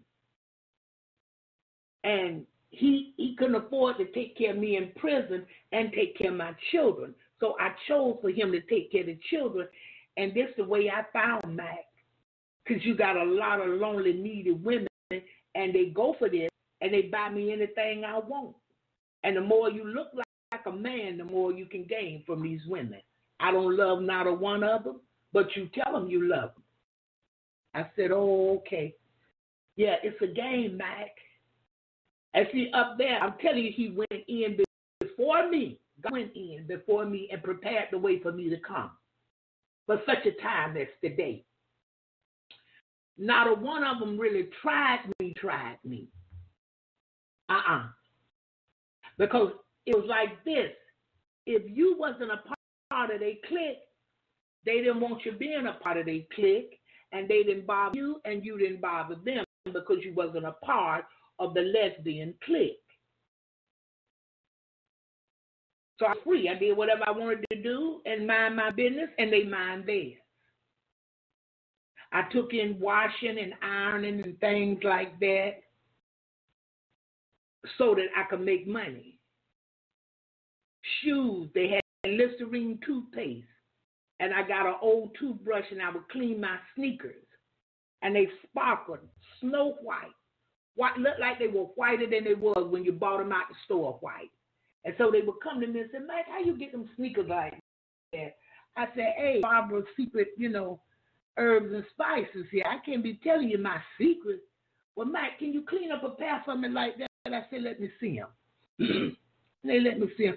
How much you charge me to clean these up? I said, give me $2. And I said, now it's going to take you 3 days to get them back now, because once I clean them, they got to dry.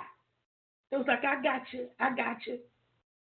Or I would take them back to them when they was wet, put a plastic bag, and you sit them on there and don't touch them now. They got to dry. And so people started leaving the bottom drawer on their dresser to put their shoes to dry. So that became a thing in there.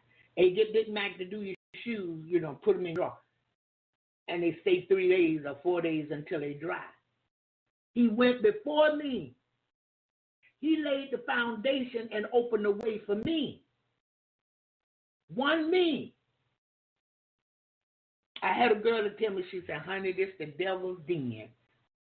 I said, well, where he at? Stupid. Y'all hear me? I said, well, where he at? Because I didn't need him up in here. I said, I met God in here. I said, I ain't have nothing to do with the devil business. But see, she was partaker of the lesbian community and all this old stuff when she got out of there, So look, that's not for me. He went in before me. I can't say it enough. And prepared the way for me. He laid the foundation and opened up the way for me to go do them 19 months on 3 years and come out of there with a clean record. I think the most I got is a CC. I got a DR. I was never locked. I had a cousin. Yeah, a first cousin. Well, a second cousin. That worked there. Her mother was my dad's niece. When Christmas came, coming up to Christmas or Thanksgiving, she said, look here, what you want? Mama said, what you want? I said, I want that dressing. I need a turkey leg and thigh. I need them greens. Cranberry sauce, macaroni and cheese, Tell her to throw me some gravy and rice, cornbread, and please don't forget the sweet potato pie. And I need a couple of slices of different cakes. She said, okay, Mama said she got you. And she would call me over on what we call dorm side. That's where you had a room. You slept in a room. You had a roommate, but you was away from, room side. You was away from the dorm, wide open, And I would go over there to her little office and I would eat, what she brought me. And when I get through, I go in the bathroom on room side, wash my hands and face, and come out like nothing had happened. Yeah. All right, Brother Louis, I got you. All right, God bless you, sir. So, this kind of thing went on. I had favor in the warehouse with the COs that was over the warehouse. I had favor. They trained me, taught me things. I went in there, couldn't barely lift 5 pounds of sugar, come out throwing 50 pounds sacks of potatoes, 50-pound sacks of sugar. Yeah. Had a boyfriend, Cecil Sirianni. Yes, ma'am. Had a boyfriend in there. We could have gum. The men could have gum.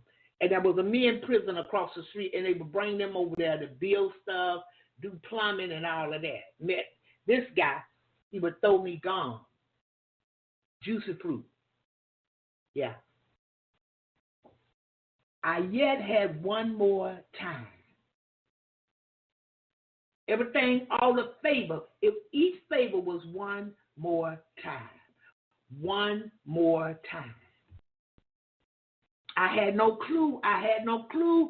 That God was real. I had no real clue of what he could do, who he was, and who I could be in him. I had no clue. Left there with the conclusion I could keep myself, but yet come back out fornicating, all kind of crazy thoughts and things, clubbing. Yeah, I came out of that clubbing and meeting guys and all kind of stuff. But guess what? He saved the best for last. This was in the early 80s.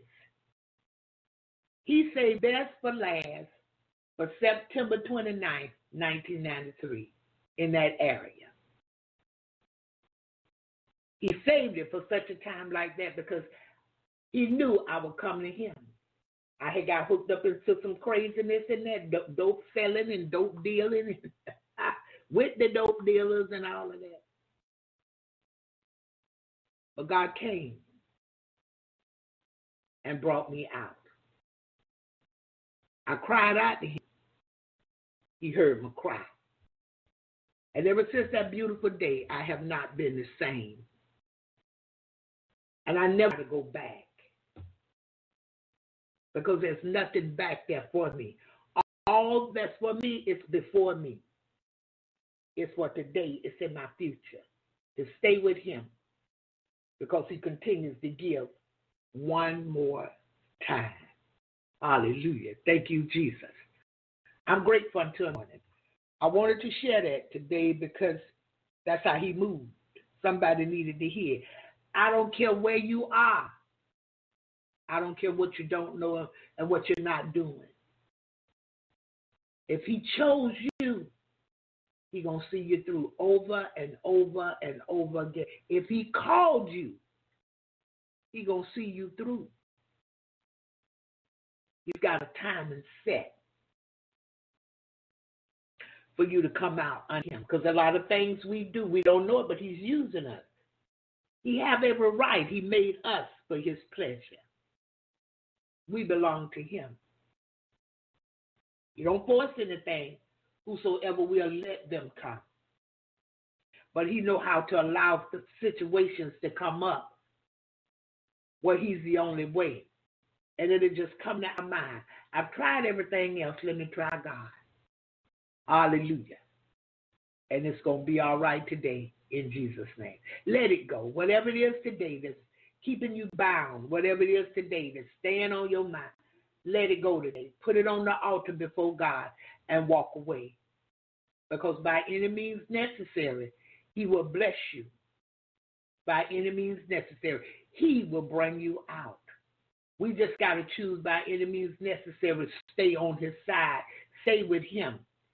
Stay in his word. Walk accordingly to his word and his way.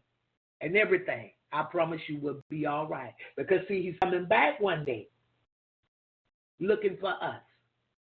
He's coming back one day, and he's taking us to a place where we'll never cry, die, sadden. We won't go through any of that, the things that we've gone through in the earth. It'll be a brand new day. Mansion. You get to live in the mansion. Anybody ever lived in a mansion? Because I haven't. I used to have a little one-room place, and I sectioned it off and made it into my own little apartment. Had me a little living room, a little kitchen with the sink, and, a little office. One room, and it was tiny. But one day I get to go to the mansion. Yeah, because I have a mansion just over here. Yeah, hallelujah. God is faithful. So listen, I need you to just let go today and let God have his way. You see what he brought me through. He's no respecter of person. You may have a loved one locked up, and you grieving that thing. You're real hurt over it. Some haven't even contacted their loved one because they're so hurt over what they did. Let it go. Give it to God. They don't belong to you. They belong to him. And just because you've been in jail, you aborted a baby. You slept with men for money. You slept with men for no money. Whatever your case may be. You may be a liar. You may be a homosexual. You may still be a prostitute, or whatever the case may be. Let it go today. God want to have his way in your life. And he'll make it for you like this. If any man be in Christ, he's a new creature. Old things have passed away, and behold, all things have become new. You may have gone through with your family. You may be struggling with some things because of what they took you through. Let it go today. God want to bless you. Let God have it. He can remove all the evil from it and bless you to be a worker unto him. He can bring into your life joy and peace. But you have to let him do it, because without him you can't. Without him we can do nothing today. Hallelujah. Give up to him. Sell out to him, who's able to keep you and keep you blameless before his throne. Because one day we'll be judged. Hallelujah. Thank you, Jesus. So we go into this one. When we come back, the studio is open. If anyone has something to say, please feel free to press that number 1 and come in.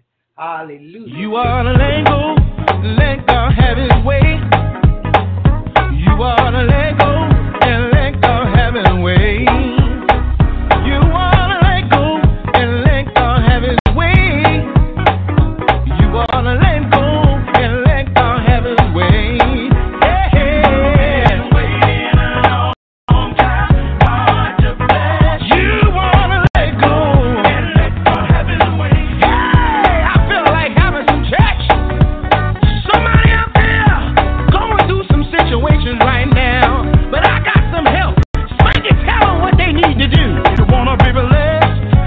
You want God to move?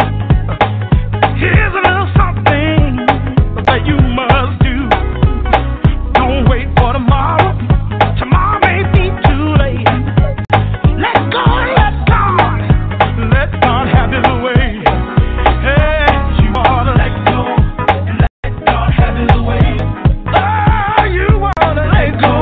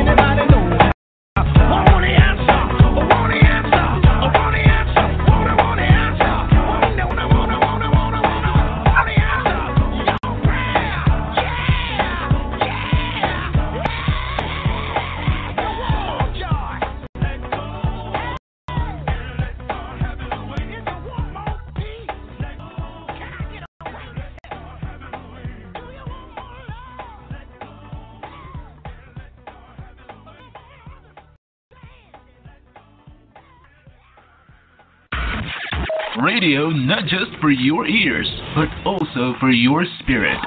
Jesus in the Morning Radio. And you're with Barbara. Hallelujah. Keep Wonder Boy Johnson. Let go today and let God have his way. Hallelujah. He want to bless you. He want to work miracles in your life. He want to save your children. He want to save your wife, your husband. He want to make things better. He want to give you the house on the hill with the dog named Fluffy. He want to give you the brand new car. He want to give you a better paying job. Let go today and let God have his way. You're going to see clearer. Hallelujah. If you let go. Thank you, Jesus. All right, Miss Jerry, good morning. God bless you. How are you? Good morning, Sister Barbara. I am well, and thank you for a great message this morning. Let go, let God have his way, second chances. Man. As we all know, God is very patient in giving us all second chances. Mm-hmm. He don't just give us second chances one time. He gives them to us over and over again. I was dealing with something so bad, I woke up with a headache because it hurt me so bad. Mm-hmm. And then you said second chances. I said, God, you're speaking to me. I just felt like this person did something so bad till I was so angry. And God said, Jerry, you've done bad things too. You're just angry because she did it to your grandbaby. But, you know, be grateful she told you the truth. She came clean. Do you know how hard it was for her to tell you that she sold all those consoles you bought him for Christmas? Mm-hmm. I was so angry. But, you know, after the sermon this morning and you talking, I don't know, it just has lifted off of me. Because God can replace everything that she got rid of. And it was God. God knew she was going to do it. But I can't let the devil come in between a great relationship that I have with that mother because she made a mistake. And although the devil showed me that wasn't a mistake, she intentionally did that. She didn't have to come and tell me. She did not have to come and tell me, Grandma, tomorrow's Bubba's birthday. Because I go to his house or something, she just brings him to me. I wouldn't have never known. The baby hadn't told me that he didn't have his consoles. She sold them for $100, over $1,000 worth of electronics for $100. I was so angry I couldn't even call and send out prayers last night. I said, God, you got to deliver me.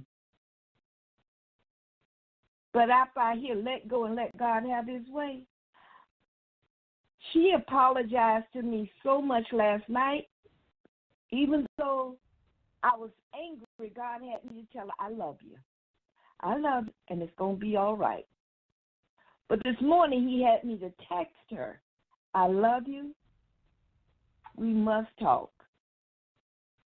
She said, I was scared to talk to you. No, don't be afraid. We all have messed up. But let's not do that again. I don't know how you're going to get my baby electronics back, but you need to go seek God. When God said, after she seek me, I'll make a way. So it's going to be all right. It's already all right this morning. Amen. God is patient in giving us all second chances. You don't just give us one second chance. Jerry, he gave you so many chances over.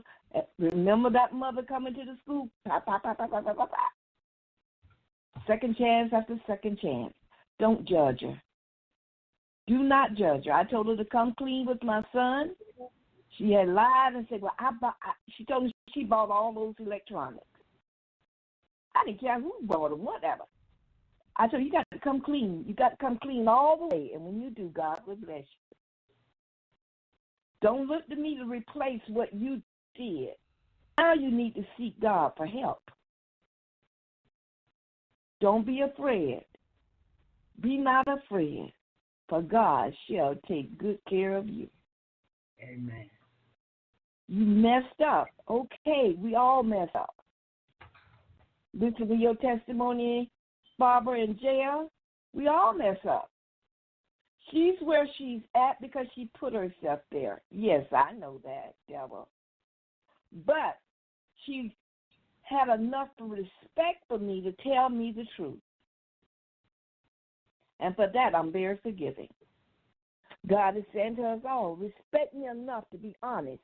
You already know I saw you, Adam. I just asked you, where were you, Adam? I wasn't asking you, where were you? I'm asking you, Adam, where are you in your face with me? Where are you at, grandbaby mother? Where are you at with your faith in God? Do you believe it's time to come clean? Do not allow materialistic things to come in between you and anybody else. Again, God gave these things to you. Allow him to re-give them back to you. Of course, she was crying, how can you forgive me for such a terrible thing I done? Because to forgive is the way. So those of you that have done something wrong and think your life is over, it's just beginning. Do not allow the devil to make you think that the person you did it to will not forgive you. God is a forgiving God. Let go. Let him have his way. But he is merciful. And he gives you grace and mercy every day. So today I say, just as God is in the business of giving second chances, I want to be there too. Just as God is in the business of forgiving, I want to be there too. I can't ask God for forgiveness, if I can't forgive myself. Today, God, I ask us all to forgive. I don't care how small it is. I don't care how large it is. Forgive. And once you forgive, watch God start having his way in your life and in the person's life that you've possibly done something wrong to. Thank you, God, for this moment and teaching on second chances. In Jesus' name, amen. Amen. Amen. Hallelujah. Yeah, we have to forgive and we have to let go. And things are coming our way. Even as believers, God, we still will have mountains to climb, hills to climb. Yeah, some days it'll appear to be dark, but we are the children of light. And so we let our light shine still so that God can be glorified. I'm not saying it's always because this is not an easy way, but God sent his son in flesh so that he could show us it can be done, but the choice is ours. We must choose to. Hallelujah.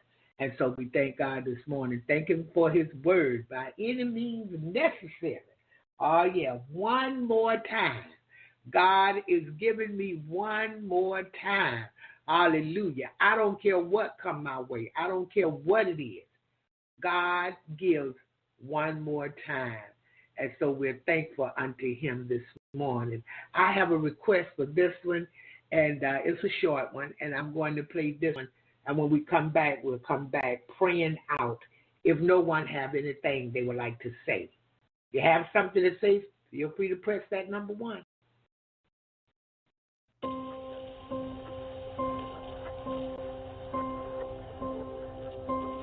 Earth to God, come in, God. I know you're there, hearing our prayers wherever you are. We need you now to send your love down. Take away the pain in your holy name. We ask this now.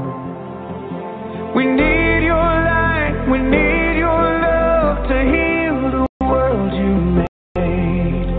And save us now in our darkest hour with your amazing grace. Earth to God, we're holding on, but not for long.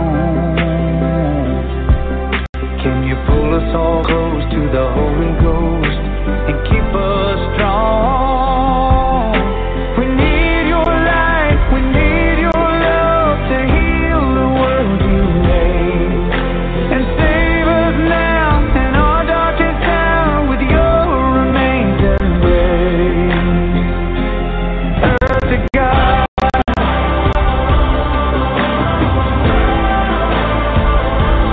earth to God, earth to God,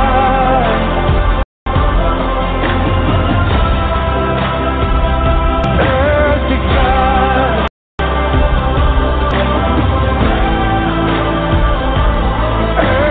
God,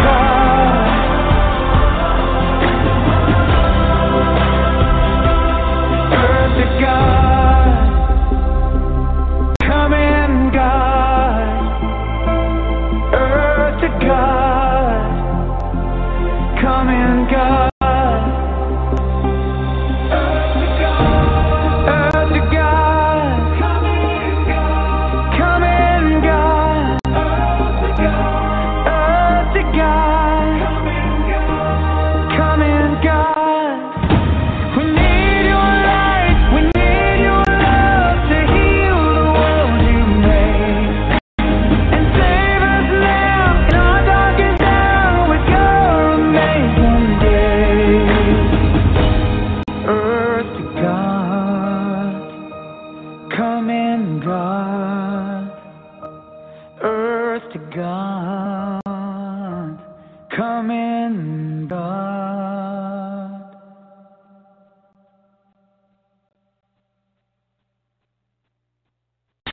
Inspiring and encouraging you all day long. Jesus in the Morning Radio with Barbara. Hallelujah, hallelujah. We thank God this morning for his word. We thank him for his many blessings. We thank him for prayer, thank him for his spirit. We thank him for all he has done, what he's doing right now, and what he's going to do. He's Almighty God. Yeah, he sleeps not slumber. His eyes are in every place. He's beholding the evil and the good. So he see us today, and he see what we stand in the need of. And but I want to do it right quick this morning. Do that roll call. Good morning to you again, Sister Jerry and Sister Dorothy Goodman. Good morning to you, Sister Andrea Spinner. And good morning to you, Sister Rose Brown, Sister Sion, Lua, and Apostle Boatwright had to go, but they were here earlier in that chat room, and so we thank God for them. Good morning to you, Sister Marianne and Sister Simone, and Sister Melody Rose, Sister Angela, Sister Laura, Sister Alexis, Minister Jacqueline, Sister Bernella, Sister Michelle, Sister Andrea Spinner again, Sister Andrea Philadelphia, Sister Keisha, Sister Rita, Sister Sion again, Sister Diane, Sister Kim Hobbs, Sister Kim Hobbs, Sister Michelle, Sister Patricia, Sister Lisa, Sister Yvonne, and again, Apostle Boatwright. Good morning to you. God bless you. Good morning to you, Brother Jermaine, Brother Anthony, Brother Dan, Brother Mike Hobbs, Pastor Herring, Pastor James Brown, Brother George West Perry, Brother Lee Hamilton, and Brother Coleman this morning. God bless you. Thank God for those that come through the archives and the podcast. God bless you. God bless you. I thank God for each of you. And I want to say this right quick too, the T-shirts. I'm waiting on Cash App to write me back and tell me what they found and when they're going to refund my money. They said 5 to 7 days. I'm waiting for them. I'm working with these people for a patch. And so we'll get the patch. I want to send you a patch. You can iron it on any T-shirt that you want to iron it on. So just bear with me here. I kind of got off to a wrong start with the paying for the T-shirts.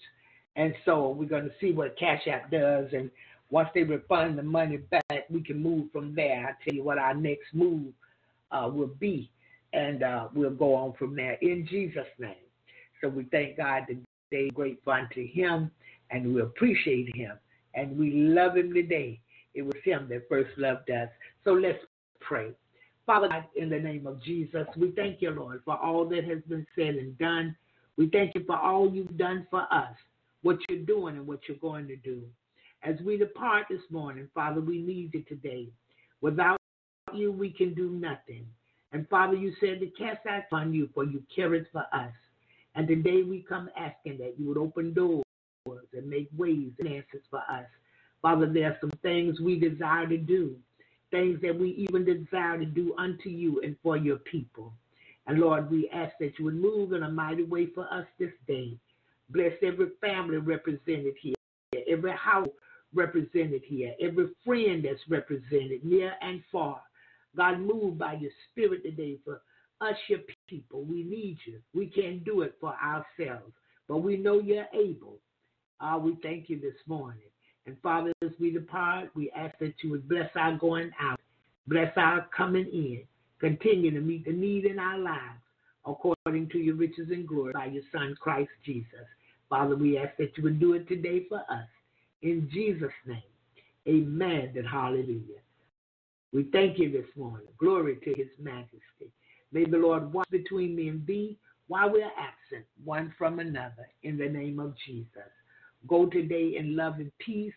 Share the good news of Jesus and give someone something of quality.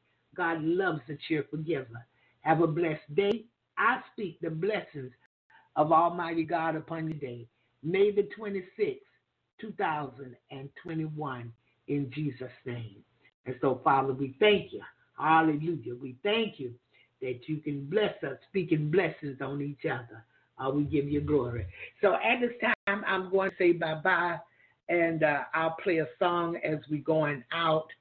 And after the song, I won't be coming back, but we thank God. So again, have a blessed day. Have a blessed day.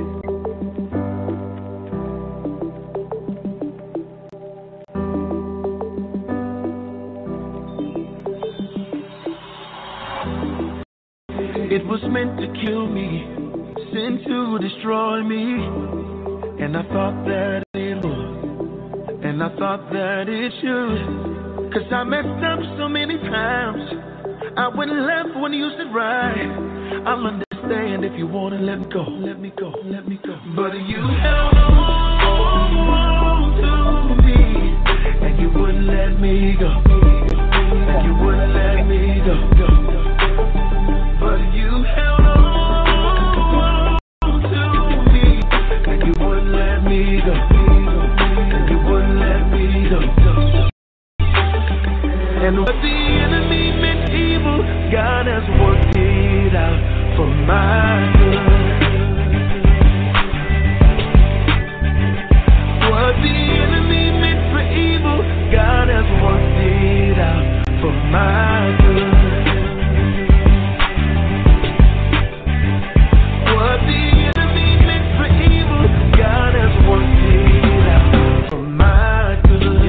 It was meant to kill me, sent to destroy me, and I thought that it was, and I thought that it should, 'cause I messed up so many times. I went left when you said right. I'll understand, wanna let me go, go, go, go. You held on, you wouldn't let me go, you wouldn't let me go.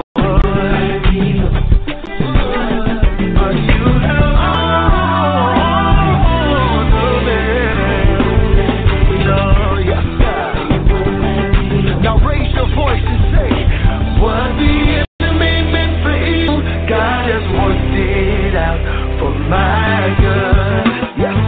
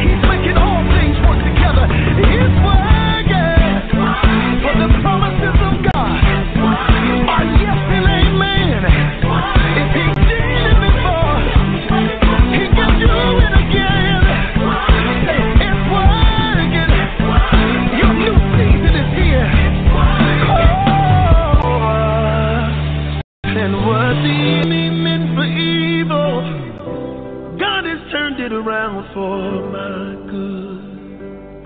Oh, what was meant to kill me, it only made me better.